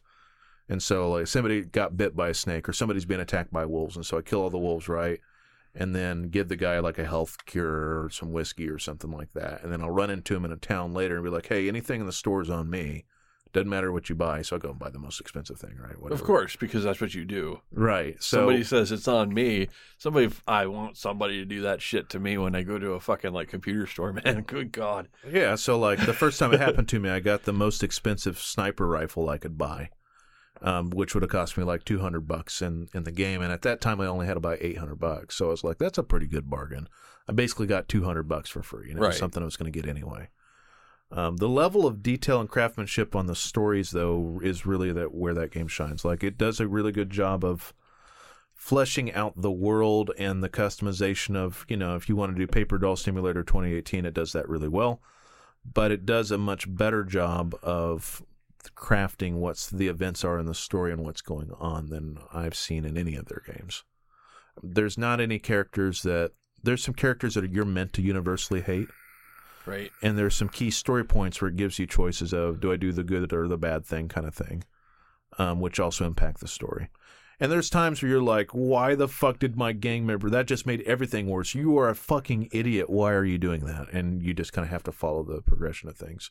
There's a really big story beat that I will not go into that makes the game interesting in how it's looking like it's trying to wrap itself up. I'm just going to say it's definitely worth a play if you like story. You don't necessarily have to like Westerns. It would help if you did. Maybe, but I don't even have it's, the good, the bad, and the ugly's in there, like Tombstone's in there. Like, they pull pieces of a lot of classic Westerns and mix it in. Right. Because it's Rockstar. Right, but they do it very well. The stuff there's a really interesting point, and I think I mentioned it on the last show, that it does a really good job of not mixing in politics too hard, but tying in the important bits of humanity that's still going to be span generations. So, for example, you're in like 1899 is the time frame of this. So, or 1890, somewhere in there, right? Slavery's over, the Civil War's over, right? But there's still parts of the place that you're in that very much is tethered to Southern ideals, right? To Confederacy and things like that. Right. You run into the Klan at one point, like that's a part of the game, but in no way does it glorify the Klan or anything like that. You have different African-American members of your gang, and your guys don't see them as any different, but people in the world start to, and you can kind of take vengeance for them, which is really interesting. Huh. So even though you're a gang of outlaws, like they don't dehumanize somebody because of their sex or their race or religion. Like, it doesn't have a lot of religious overtones. I think they stay away from that, but like there's a whole point of it that deals with women's rights, and not in a weird or obtuse way where it's just kind of forced in. It's just there's a character you run into that's really big on women voting for the first time, and so you end up doing some things to help them with that venture. Or you can completely ignore it if you feel like it, but it plays a central part of that small story and kind of talks about what they're going through. And then you got the ignorant people, and you're not just killing somebody, like you'll beat somebody up over it, but like there's a lot of interesting takes on those types of parts of humanity that would be relevant no matter what. Like, they're smart enough to know that, like, playing a game that has to do like Postal is pretty insensitive in the political climate that we're in right now. Right. But you can still do a bank robbery in this game because they still play off the humanity of the characters that are in it. And it's kind of like, you can't have a Western with a gang that doesn't do heists. Right. There's definitely heists in this game. Right. And there's different money-making schemes that seem to all end horribly. Well, that, and can you really have a Rockstar game without heists? Well, that's so Rockstar games are basically just criminal simulators, but they've been doing better at trying to to add a little bit of humanity to the characters.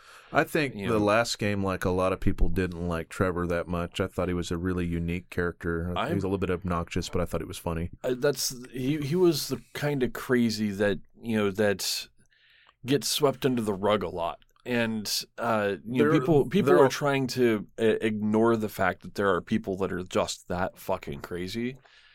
So he was a character. Well, I didn't necessarily. He was the crazy to kind of make up for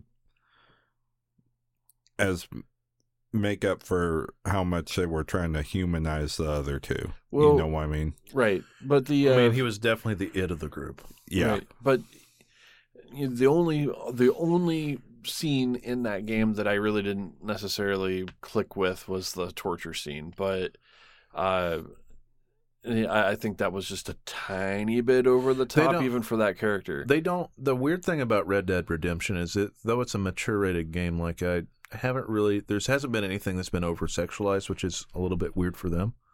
Yeah. I mean, you go to a saloon, I haven't run into a hooker of any sort, right? You can get the deluxe bath, and then some lady comes in there and chats with you, and my guy's so fucking polite, it's like he's in church. So, like, he chats with her about how nice a person she is and how good a guy he wants to be. And wonder if it's different if you take the rogue route. Maybe it is. But, like, he's super, super, super fucking PG, right? The reason to take a bath is when you're dirty for so long, after a while it starts to have some negative effects on your stamina. So I tend to take a bath once a week. And it's only crazy to think about, but I mean that was basically the norm back then. So. It's only 25 cents, right? So why not? But that was expensive back in the day. But yeah, like there's bar fights and stuff like that. That's fun. You know, there's times when the world kind of organically opens up to different things happening aside from the main quest, which is just part of how it is. Like I tend to search houses a lot because sometimes I find rare and unique weapons and stuff.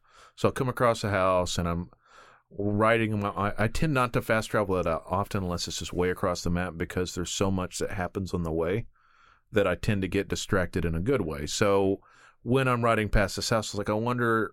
Right now, I'm searching for cigarette cards and I'm searching for new weapons. And you tend to find cigarette cards in every pack of premium cigarettes. Of course. So I'm collecting cigarettes. But I ran into a guy that was telling me to get off his land. He was accusing me of being part of the government and all this other stuff. And I walked up and I wasn't paying any attention. And he just pulls the gun right up to his shoulder and blows my head off. And then when you die in that game, you lose money. So he stole like $100 off me, which was quite a bit. Wow. So I went looking for him and I couldn't find him. And I was like, well, I guess I just lost $100. There ain't no way around it. And then went and searched his house and the only thing I found was a cigarette card. I was like, well, that was kind of interesting. If you go kill him again, if you can find him, you get your money back? I haven't ever been able to find the people that robbed me. Of course. I mean, I was in town and I thought there was a side quest opening up and I got lured behind a building and got the shit beat out of me. And got like $200 stolen. Like they robbed the fuck out of me. So like being gullible, right? That's funny. But just overall, like you take all the cowboy simulation out. If they played this as a mainline game, and you played nothing but mission, the game would be good. They put the sandbox and wrap the sandbox around it, and the sandbox is good. The main game is really good. And I feel like the sense of pacing that I've had in this has been, like I said, I feel like I don't want to shit on it very hard because it was a good game, but like God of War's pacing was weird. And I say it was weird because of the way it was structured. You could open up the paths to the different gateways or different areas, right? It was a hub world, yeah. It did the hub world thing, and I hate the hub world thing. Like Dark Souls 2, I hate Dark Souls. Did the hub world thing too, and I didn't like that as much. I really preferred 1 and 3 that basically had one essentially long corridor going 2 directions, and you just kind of picked a direction and got where you wanted to go. I didn't feel like 1 was that way, but I understand, it's one you had to go down all the way down to the depths and then work your way all the way back up. Okay. Beyond the cloud. So like that was kind of the type of game that was. Right. It didn't seem that way to me though. But God of War, like it had a fairly good sense of direction, but it felt like the story was linear. Had a lot of artificial stops that felt like a conclusion, and they could have wrapped it up, and then it opens up again. Red Dead has had one false stop so far that ended pretty spectacularly, and then kind of picked itself back up. But yeah, the draw in that game is really what you get yourself involved with. So this is me being the realist of real talk right now. I know that you dogged on me before the show for not playing this game, right? And I know that you want me to play this game, not only because we need to have, to talk about something other than Warframe, but you want me to play this game. And this is me being absolutely real. I feel like if I was to stop right now and just pick up Red Dead because you wanted me to play this game, I wouldn't give it the time of day it deserves. Well, because you're so focused on Warframe.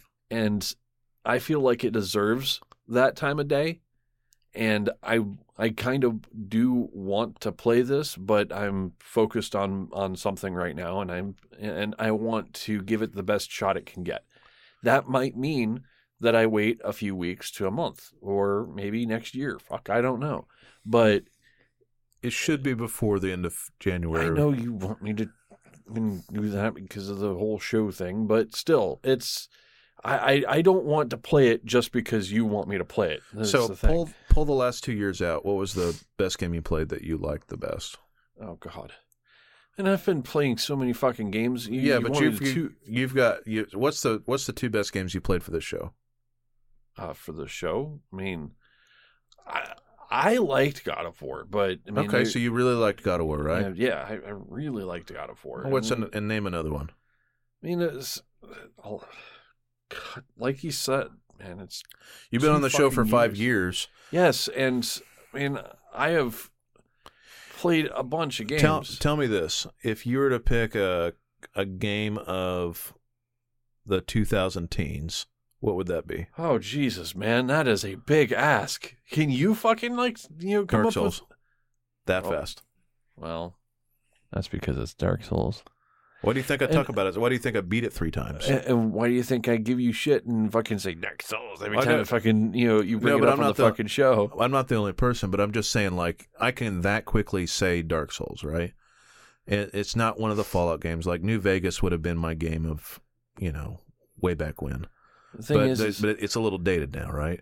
But I timelessly can say that game. I feel like Red Dead 2, much more so than 1, is a caliber of game like that, and it's going to be I'm going to play some of the other games this year, and I don't know of anything that's leaving as strong of impression on me.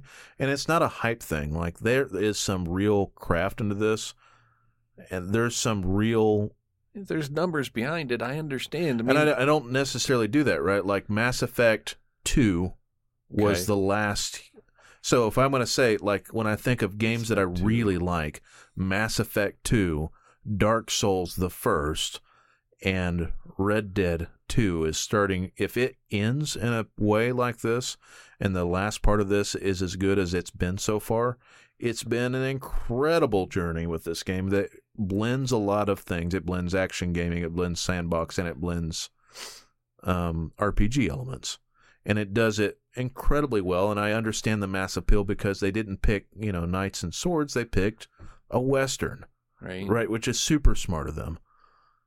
Well, I mean, for me to pick out games like that, I didn't have anything that really stuck out. See, there's a lot of them that are really high on the list, but there's, they all kind of like shift, for top spots. They always shift, right? But it's that quick that I've put in that much time. Right. And you know how I play a game.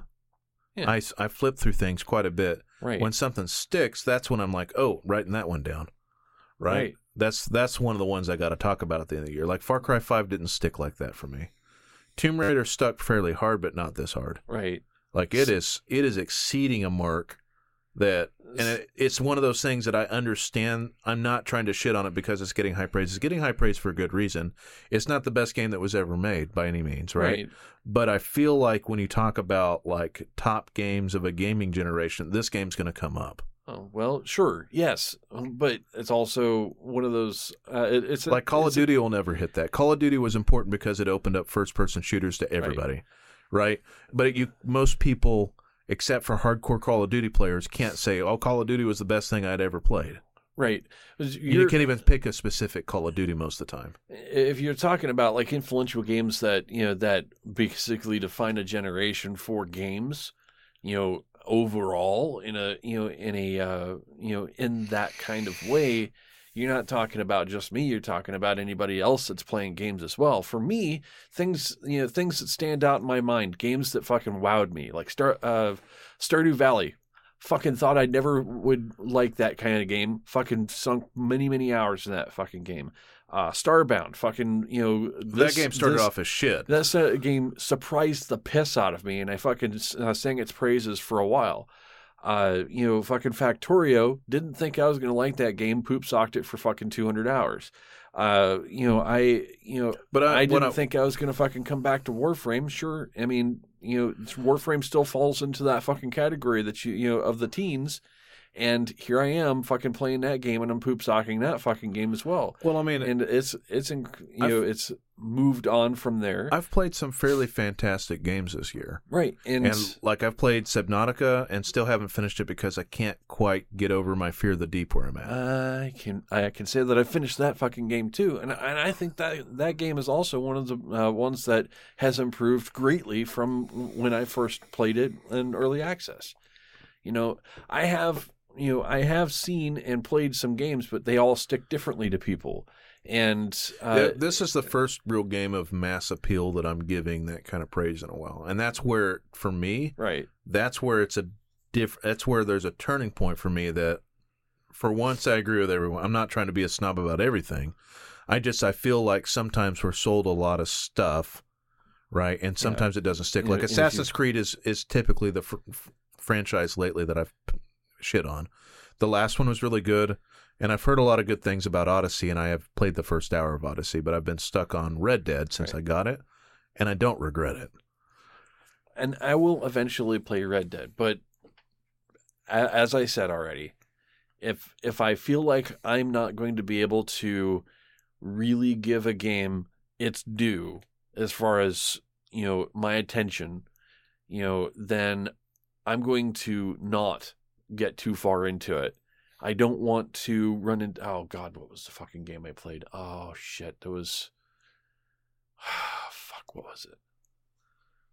Oh... See, I've even fucking forgot it. Some games that I had actually picked up, got about halfway through, and then I felt like I couldn't give it the time of fucking day to really enjoy it. It might have been a really fucking great game. And I can't fucking do it. Dark Souls, I will break fucking controllers over that game, and it's well known in this fucking on the show that I break fucking controllers over Dark Souls. And me disagreeing with people, I mean, it's Mike, and then the people in, not specifically Mackie from No Quarters and BMF, like Mackie has aced fucking Neo, and for whatever reason, Neo just didn't play the same as a Souls game. It was a little faster. And I had a hard time with Neo. I really like the idea of Neo. I really like some of the combat in Neo. Where I get hung up is some of the boss mechanics are fucking crazy. And I want to like Neo a lot, but Neo is fucking brutal. And it's got a great art style. It's got a great story. It's got a lot of cool things going for it, but it won't be my Souls game. Like The Surge is a game that I want to get back into, but I unfairly compare it to Souls. And it moves slower than Souls, which is a weird thing. Right. It's like the exact opposite of Neo. It's on the other end of the spectrum. Right. And it's got a cool as fuck aesthetic, but for whatever reason, I haven't been able to get back into The Surge. And so right now, my focus for end of the year for what we got, like surprisingly, and you guys don't know this, I haven't talked about it on the show, I've been playing Forza, of all things, to give myself a complete different... Blown away! Holy shit! I used to play the fuck out of Dirt Rally way back when, and then... Fucking Forza. Burnout. Man. I really like Burnout. Yeah, so, but I like playing. I liked playing Burnout with friends, and I played a lot of that with the TVGP crew, way back when, and some of the BMF crew. But like where I'm at right now, like Forza is pretty good, and I'm just hung up on the fact that I'm having to do some dirt races, and I'm hung up on I don't know how to drive worth a fuck. So it driving in that game does take some getting used to if you haven't been. You've played a little bit of Forza because it's on Game Pass right now, and that was a cool thing about Game Pass. Not the newest Horizons, but the one previous came with the Xbox One S when my wife bought me that. So the one that's currently on Game Pass, I've had it for a while. It's got a lot of cool features. I mean, we'll say the fidelity on the graphics is great, right? Like you've noticed, I haven't talked about Red Dead HDR, and I know that there's some weirdness with the HDR supposedly, but it looks incredibly good. But like graphics never have sold me on a game unless they're just complete dog shit. You know, like for me, it's more of what the game plays like and what you're doing in the game for how it is. Right. And I do enjoy playing some stuff in 4K, which is why I've got the 4K consoles for the time being, because it was a free upgrade for me. And if I had it on PC, that's where I'd be. But for a driving game like Forza. Like it is, as in all driving games for the most part, an extremely good looking game. Oh yeah. A lot of those like games are. user-made mods or user-made paint jobs that include graphic decals and all sorts of shit. I've got like a stupid Grim Reaper on my Charger. Like it, Right. whatever. It looks cool as fuck to me. But I play a fair amount of different stuff. But like as far as stuff sticking with me this year, Subnautica and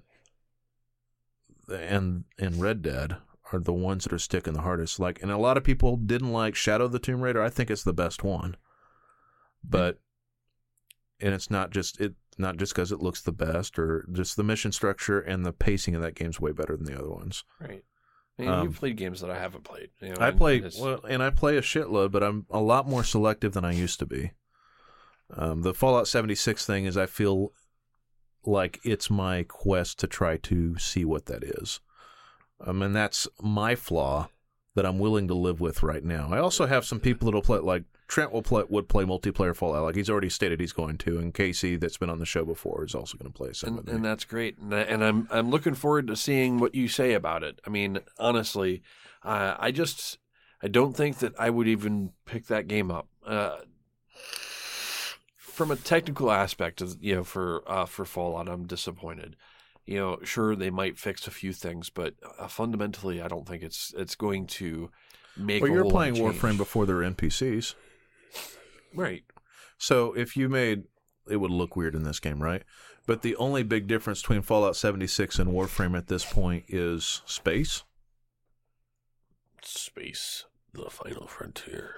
I mean, So there's not a whole lot in mission design difference, right?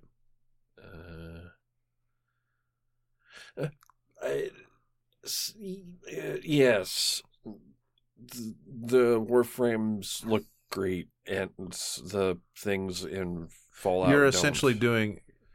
It's- Well, I I play agree. Warframe because it's pretty, it's fast, it fills the need for a shooter, it gives you a good sense of power, and I don't have to worry about fucking like, do I have a can of fucking rad roach fucking meat or whatever the bullshit is, whereas you play Fallout for survival, it's fundamentally a different game.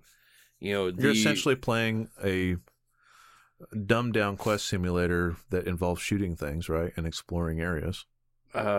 Big difference with Warframe being that right now it definitely looks prettier, and I think it probably always will. right. And it's more of a sci-fi theme. Well, so Slightly trolling you, by the way. I've played a lot of Ark.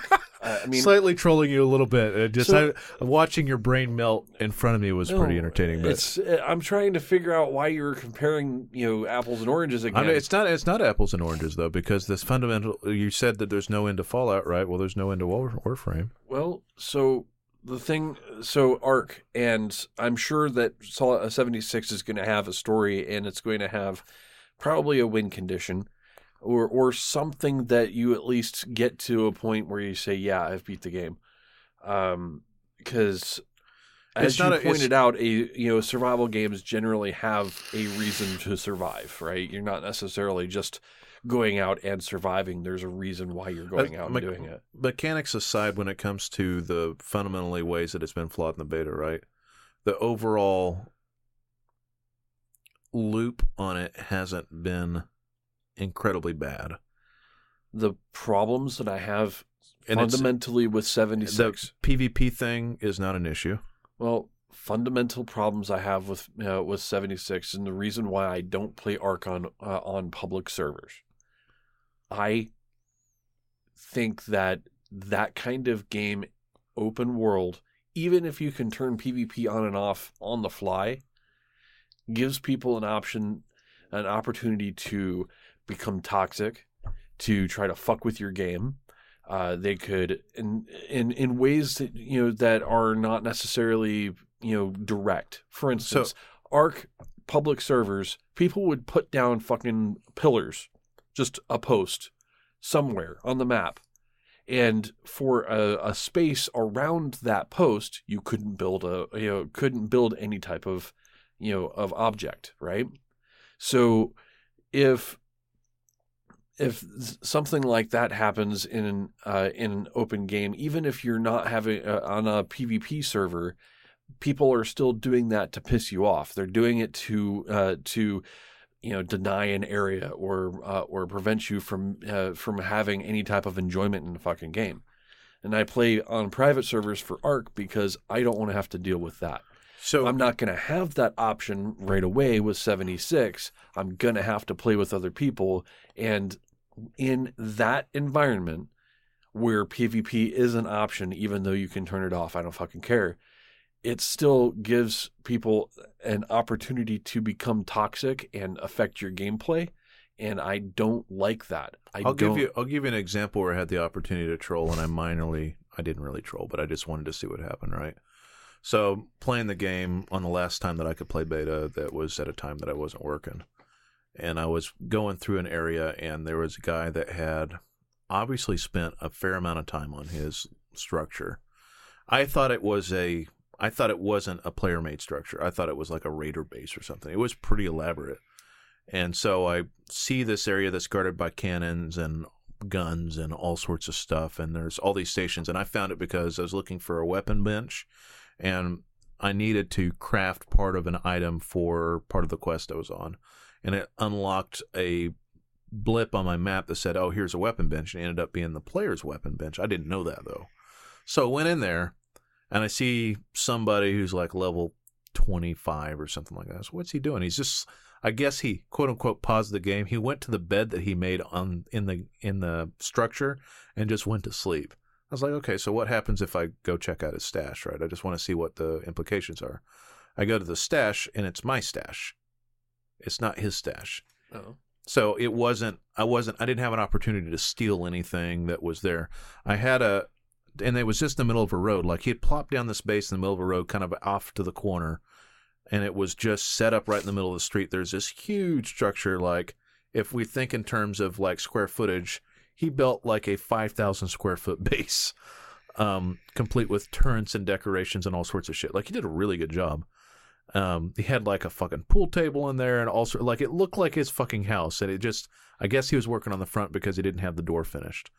But I walked in thinking it was like a raider structure, right? And then I would go to look at him to aim down the sights. I think it's an NPC. It's like, oh, it has a player name there. Okay, well, I'm going to see if I can pickpocket. I couldn't pickpocket him, so there wasn't that option. And then I went to the stash after I finished crafting what I was like, I'll just leave him alone. I'm going to go see what happens when I go to the stash. It's all my own shit. So I just offloaded the stuff that I wanted to get rid of in my stash and then moved to the thing and moved on. There's these control points that give you additional objects for crafting. So like there was a factory that I went to that had a fabricator for different things that I didn't have in my base because my character doesn't have the blueprint for XYZ. I haven't found it in the world yet. And as I've found things, I've unlocked different blueprints for weapons and stuff. As you deconstruct weapons, you get additional blueprints for parts of those weapons.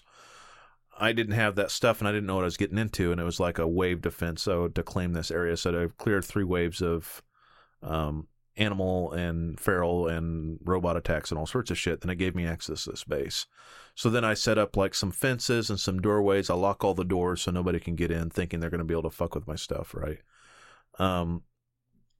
I wander away, I log off, and I knew how much structure I had left or how much wood I had left. At that point, I had like 50 wood left and like 20 scrap steel and whatever. I used a lot of my resources to build this. I came back and somebody else had taken it over, and this was like a couple days later, and then all the shit that I had put into that was just refunded into my stash. So they were able to claim that part, and it didn't get rid of my stuff. It put stuff into storage, like my turrets and stuff like that were in storage so I could replant them out. And then my fences that I couldn't put anywhere, it had put into my scrap stash for whatever, refunded whatever materials it was. So I still haven't had a lot of the bugs that the main bug I've been having has just been the getting stuck at a crafting bench while there's a shitload of people online. I'm sure that the gameplay is fine. I mean, honestly, the things about the gameplay itself, it's dated, but it's still playable, right? The story probably is the worst part about anything Bethesda Fallout related, honestly, because the story really sucks. It started out all right with Fallout 4, and then it died. Fallout 4 had its own issues, and Fallout 4's until 76 may be my least favorite. Right. It's just the fundamental problems I have with 76 is the tech behind it. They're using a single player engine for a multiplayer game, and they're not taking into account all the different nuances that a multiplayer game is going to require. And it's not going to be ready, in my eyes, technologically at release. It may be fixed afterwards, but I'm not going to plop down money now, pre-order, because you'll be playing pre-ordering games. You'll be playing Warframe. It's not that. Honestly, if it was a decent game, I would play it. If I had it in my mind that I wanted to play Fallout 76 or Red Dead Redemption 2 for any reason, I would stop playing fucking Warframe and I would do that.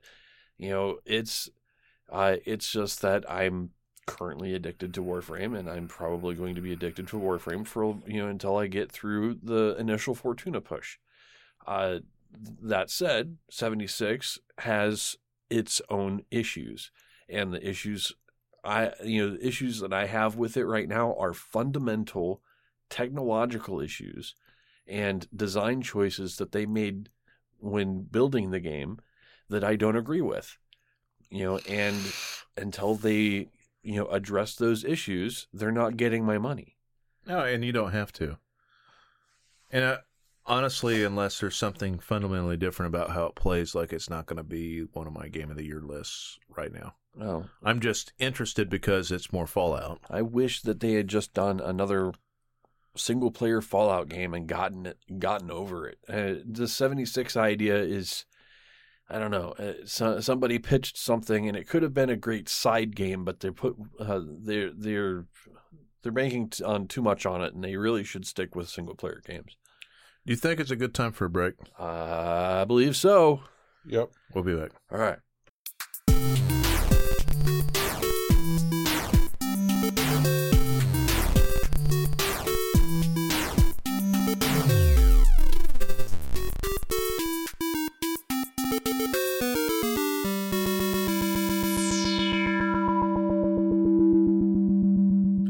And we're back. Oh, yeah. Oh, yeah. Oh, yeah. Dig it. All right. And now it's time for some news. Oh, yeah. No. All right. Whoa. Shit, man. All right. Fucking I'm just going to cut into it because I got a couple things this guy. that are probably going to kick y'all off. He's going to kick the cheese, man. So, Whoop up. Blizzard announced through their World of Warcraft Twitter that World of Warcraft Classic is coming next summer and will be included in your Warcraft subscription. You know what's funny is I can't give credit where credit's due because I don't remember where I read it, but I read a lot of this stuff, right? Yeah. And I was reading a review of the differences between WoW Current and WoW Classic, and I guess WoW Classic is actually what I remember playing. Pre-Burning Crusade, I assume, is what this is, right? Yes. Yeah. Original WoW. Yes. And the reward system on that was quite a bit different. It was very difficult to take on multiple mobs back then, right? Like you had to use your CC abilities if you're playing solo in order to get through an area. Like a boar could take you out. Yes. Oh, yeah. I'm slightly interested in playing that, but I knew I'd get way too down the hole. I won't. There's no. Okay, so there's. I know that you can't try crack cocaine, and I know that. Yeah, but that is why I can't play that game. When you're talking way down that hole, are we talking like seeing the cobwebs in Hillary Clinton's snatch deep, or so like we're talking like what would happen with me if I went down that is. That's all I'd be talking about. I know myself well enough that I got rid of my WoW account in order to do this podcast. So I'm curious because I'm kind of in the same boat. I still have my WoW account because I mean all my Blizzard games are tied to it. But WoW Classic it's pre-Burning Crusade. Okay, I can tell you that personally, having played through that. I would never go back. Burning Crusade was the single greatest fucking thing that happened to WoW. It made the fucking game 10 times better. It made a lot of things. I remember playing a fucking warrior in Classic, and god damn, I wanted to bash my head to a fucking wall, because you couldn't do anything without having a healer tied to your ass. Hey, Rusty. Fuck that. No, I would never. Let me be an elitist jerk for a minute. I don't want to fucking... To no, to pull it back to old WoW terms, do you remember elitist jerks? Yes. That would do I remember them, yes. I was one of those guys, right? It turns me into a totally different person playing that game. So for me, I would have argued that Naxxramas original and AQ40 original was the reason I played that game like a second job. No. And I loved having to coordinate that many people to do the right thing. No. And it was an addiction for me on that level of difficulty, and then it got fucking easy. I was in a raid group with DKP because that was a thing back then too. And I remember playing fucking hours and hours and hours of Molten Core and fucking Blackwing and fucking all kinds of that shit and getting 0 fucking drops because everybody else had been playing just a little bit more or had fucking just a little more DKP than me. And I fucking hours and hours and hours, and I didn't even fucking complete a set. Destruction Lock with full tier gear, Affliction Lock with full tier gear. Eat shit. Dude. Sword Rogue with full tier gear. Yeah. Dagger Rogue, full tier gear. I'm just saying, go ahead. I'm going devil's advocate for Rusty here. Fucking stupid. So, being a warrior DPS. There was no warrior DPS. What the fuck? No, there was at one point. There was at one point. Fury Warrior. Not in Classic, man. Not in Classic. No, Classic and Burning Crusade. And that was the improvement. That was one major improvement that Burning Crusade made because I made over the original game. I made my fucking warrior a Fury Warrior, and we were doing endgame content, and I was tanking bosses. Fuck yes, I love that expansion. Tanking in Classic WoW sucked so much. Balls. Oh my god, it sucks so much. Balls. You fucking misclicked one fucking thing and taunted the wrong fucking thing. You have to fucking stop. You have to reset the whole fucking thing. It sucked so hard. I hated fucking tanking in Classic. And I was a pre-spirit warrior, or spirit healer during that time. Fucking elitist healer bullshit. No, I was the guy that never ran out of mana the entire time. Fucking elitist. That's because you bullshit. were sitting there fucking bubbling people, fucker. No, I didn't. Bubble was a threat drop thing. Like, use that to drop threat. Yes. Yeah, because you did. Because if you bubble a tank, you just wiped your raid. Yep. I know. Fucking threat meters and fucking I remember all that stuff. There was a point where I really liked all that stuff because it was like an Excel sheet on top of a game. Yeah, it's analytics in a fucking video game. And he scratched my analytics itch, and that was something I used to do a long time ago, and I just got way deep into it. And I almost got into Eve for the same reason. Yeah. That's why I got into Eve. And then to devil's advocate, the other side, I do know there has been a large amount of the player base asking for a classic version on the live servers since Wrath of the Lich King's in-game content. You mean Cataclysm? Cataclysm was what quote unquote broke the world.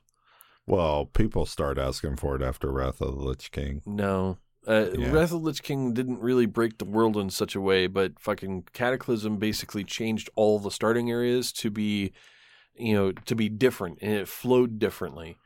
Right. You didn't end up with a Baron's chat that was worth a dick. Remember, Wrath of the Lich King was the start of just pooning all of the starting content.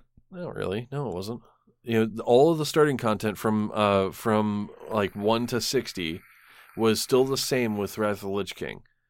It's when Cataclysm happened that the 1 to 60 experience actually changed, and the starting areas all had a different flow. That's after I stopped.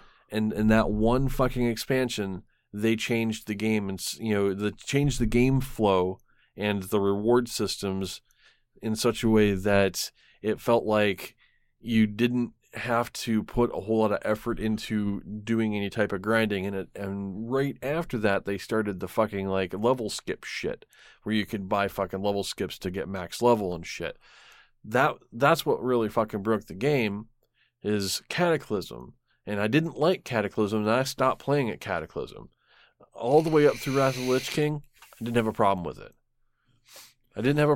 I still don't actually have... I think that if we were doing something completely different, I could see myself getting back into World of Warcraft. But This just gave me shivers, man. I know myself, and I know how I get into a game like that where I start to get competitive in a weird way, and I know that I'd never drop it. If we did the show while I did World of Warcraft, that'd be the only thing you heard for the next several years. Fucking my Fury Warrior, my Fury Warrior, my Fury Warrior, my Panda, my Panda.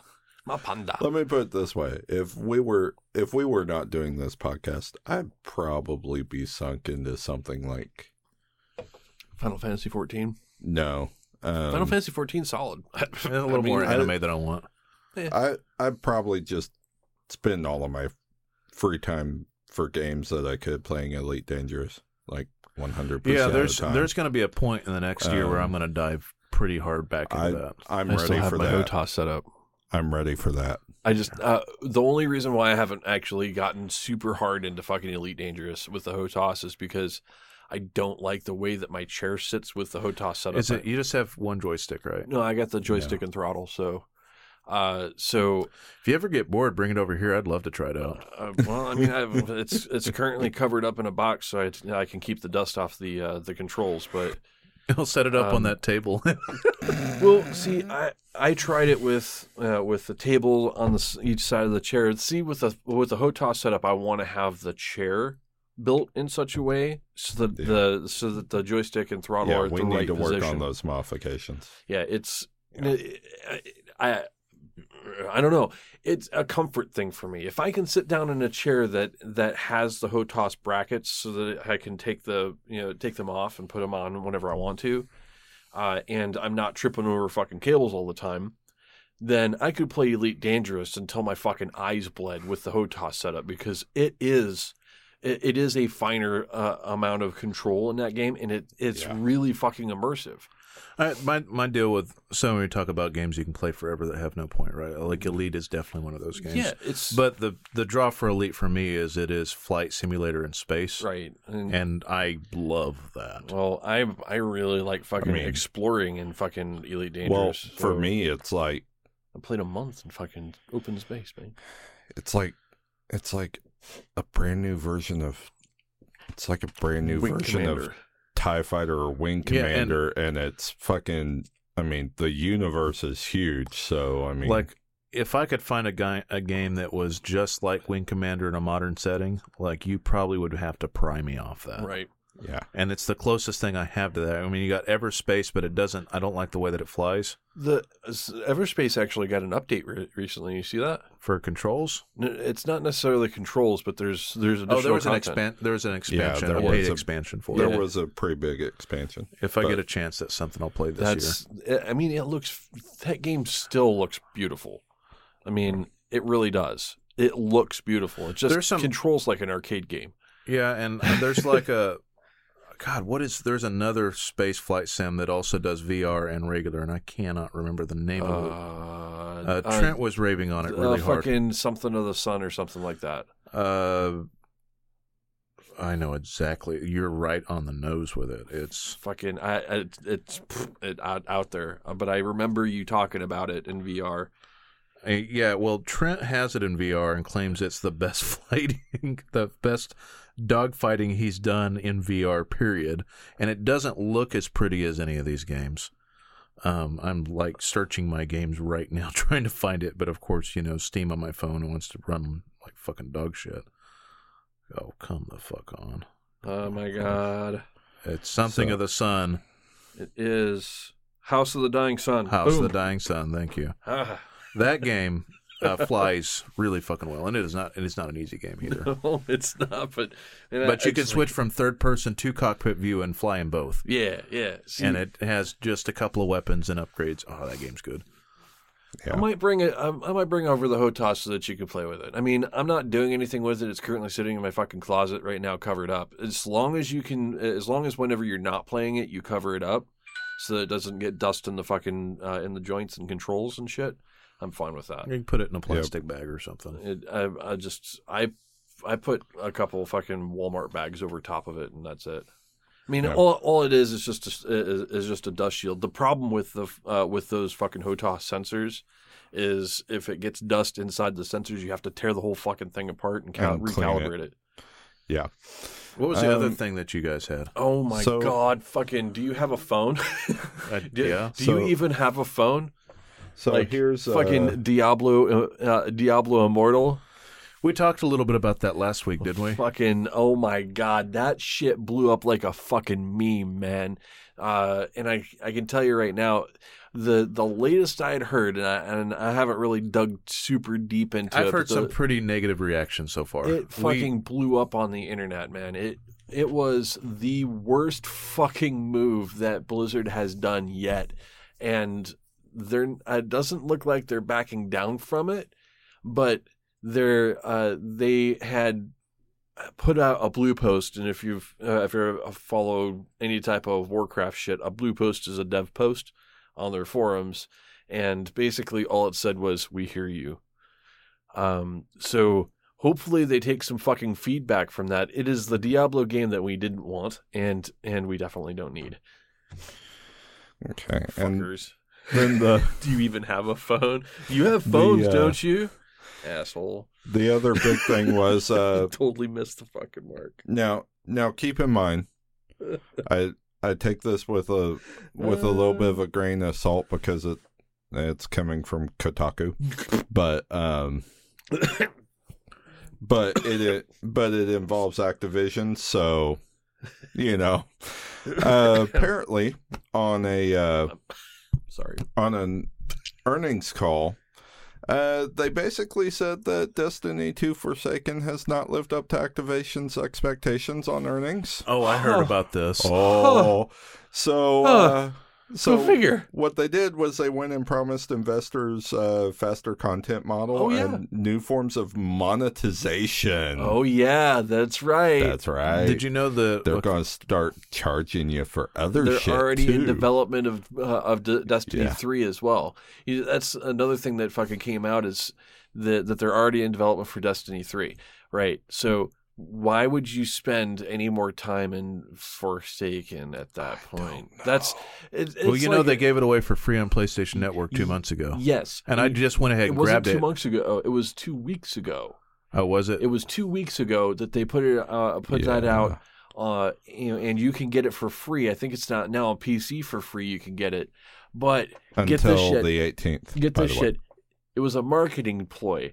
Because they knew Fortuna was coming out, and the games are so similar that they wanted to get there first. So they gave that shit out for free, but you can only get to level 20 on the free version of the game, and you have to buy the game to get any further. Yeah. So it was a marketing ploy because of Warframe. Can you imagine that shit?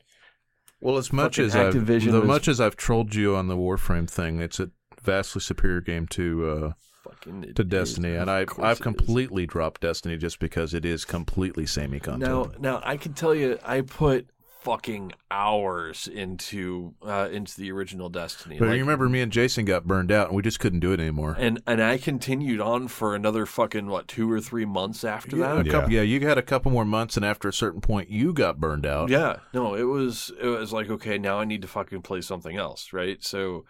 But I was already at the point of I remember what finally got you out of it. What was Elite? Oh yeah. Because I played fucking Elite Dangerous, and I said, and you got sucked into going out and exploring the galaxy, and I'm like, can we go raid? No. Can we go raid? No. Can we go raid? No, because I'm like. I'm like out there scanning planets for like a fucking demon, right? So like, I spend a month out in the fucking black. So I mean. It's there, but I mean, let's face it, Destiny 2 was not as much of an improvement as most of the original Destiny core wanted.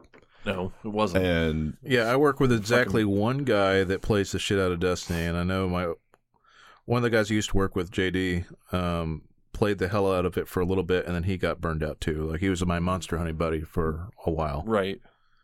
But anybody I knew that was playing it has gotten pretty tired of it. Well, Destiny 2 Forsaken, I guess, had fixed some of those issues and made it, but the closest I got to actually the gameplay was watching some streamers play it, and I had to say, man, I was not impressed with what I was seeing. Not at all. And it's one of those things you get so far into a fucking game and you're like, man, this game is really fucking good, and you just step back a little bit, take some time off of it, and you really kind of look at it and you're like, well, maybe not so much. And that might happen with me in Warframe. Fuck, I don't know. But I can tell you right now, Destiny 2 did not fucking appeal to me one bit when it first came out, and Forsaken seemed like a fucking patch job on top of it. And then they fucking leak out that they're going to do Destiny 3, and it basically kills any drive that I may have had to pick up the fucking game. Because I'm like, okay, here in another year, they're going to fucking shit out another turd that looks like fucking Destiny, and, everything's going to be wiped, and you have to start over again, because, that's what the fuck they did. Yep. So, So, and then just to kind of round it out and expand on what Justin kind of touched on earlier, Red Dead Redemption's opening 3-day weekend sold 725 million, but games aren't a viable industry, right? These fucking I people. like the thing that I do like about that is it's a single player game that sold that well. Well, and not only that, but this makes it the best opening weekend in the history of entertainment, not just video games. I mean, all entertainment. Right, but video gaming is not respected in any way, shape, or form. But as an entertainment industry, GTA 5 still actually holds the record for best opening ever, like largest opening. Well, yeah. Same company twice. Yeah, the main difference being that Red Dead Redemption 2 released on a Friday, where GTA 5, if I remember correctly, released on a Tuesday. Okay, but so we're saying these two games were the biggest, but they're both sequels. And they're both Rockstar. They're both sequels. They're both single player though, and I think that's important. Well, the reason it's important, regardless of the company or the type of game or anything like that, is it proves that you don't have to have a multiplayer component to make something that sells a lot of money, which also keeps alive the idea of something, that format being the thing that still drives that entertainment industry, which is something I enjoy. Right, and to be clear, like PUBG and Fortnite are the only thing that makes money. GTA 5 didn't have the multiplayer aspect until afterwards, so and they're doing the same thing with this. Right, so so these numbers are brought on by people buying the single player game. I'm looking at it like, okay, well, they're sequels to already well-defined franchises, and because of Red Dead Redemption's following after the fact, it wasn't super big, if I remember correctly. Nobody knew what it was going to be like, and it just ended up being a really good Western. Right, and it didn't have like a super high following, but then again, neither did the original GTA. It's when they started iterating on that and improving on that. That's where GTA 5 came out, and then when Red Dead Redemption 2 was released, it was just because, well, the mind fuck that you got at the end of Red Dead Redemption basically meant you wanted more of it. So they just did a really good story right up to that part. Yeah, that's true. So I'm just again the big point I'm making. Wanted more John Marston is what it is. Right, but my big point with all of that is it proves that you don't have to have. I'm not a big PUBG player, right? Oh, fuck yeah. Right, and for a little while, Battle Royale was a thing the last year and a half. I don't play fucking Fortnite. And there's a lot of. Well, no, I'm just saying, though, but I mean, I'm not 16 years old. Just Fortnite's got Nerf guns, right? Like it's a huge popular thing, right? I shit on it pretty hard because it turned into something that I didn't want it to be. I wanted a tower defense game, and it turned into a battle royale. And that, I am in total minority there. Yeah, you are. Yeah. But and I completely... Talk about a game that fucking did a flip, man, though. I know. I was really excited for waves of traps, and that's what I wanted. And they said, nope, we're not doing that at all now. And I dropped like $20 on it a million years ago. Well, back when you were paying for a game that wasn't free to play. Right. All that aside, what I'm getting at is, though that's made a lot of money, this shows that a game that was made by humans that wasn't made by humans, but a game fucking aliens made that shit. But a game that's not just a mobile free to play game is still very viable, and that's important right now because of like Blizzard going to the mobile market thinking that's where they're going to make their millions. Right. I don't want that to be the future of games. I would like to see some things that are made for mobile that are really good, and there's a handful of them. But it really is a handful, in my opinion. It's less than a handful for me. Fuck, man, I don't have any games on my phone. I play FTL and XCOM 2 and freaking Don't Starve on my iPad. We were talking about this All on games. fucking, on Twitch. We were having a conversation about fucking games and where the mobile market was trying to be tapped by these big fucking companies coming out with reskins of existing games for Diablo. Fucking, we were dog shitting Diablo for a long time, but just the reality of it is, I mean, look, you don't play fucking games on your phone, right? Just generally. I play Plague Inc. occasionally. So, how long does your battery last? When I'm on the phone? When I'm on a game on the phone? Yeah. Well, no, just normal fucking use of a third of a day. Yeah, a third of a day. 1/3 of a day. If you was to play a fucking game, it would take what, 15 minutes for it to die? It takes you half an hour is usually all I get out of it without plugging it in. Do you want to fucking continually fucking charge your phone all fucking day just to play a fucking game? Hell no. Nope. All right. Fuck that then. So I think that's pretty much all I had news-wise. I'll just say real quick, you've got games coming out this month, Fallout 76, you've got Hitman 2, and you've got Darksiders 3. And I think those are the things that are going to be talked about this month. Not all by us, because I cannot commit to playing very much more at this point. Right. Yep. But that's what we got. I eventually do want to take a look at Darksiders 3. If it turns out to be what I think it is, it might not be for me. I really enjoyed Darksiders 2, and I'm in the minority there. No, Darksiders 2 is the best one.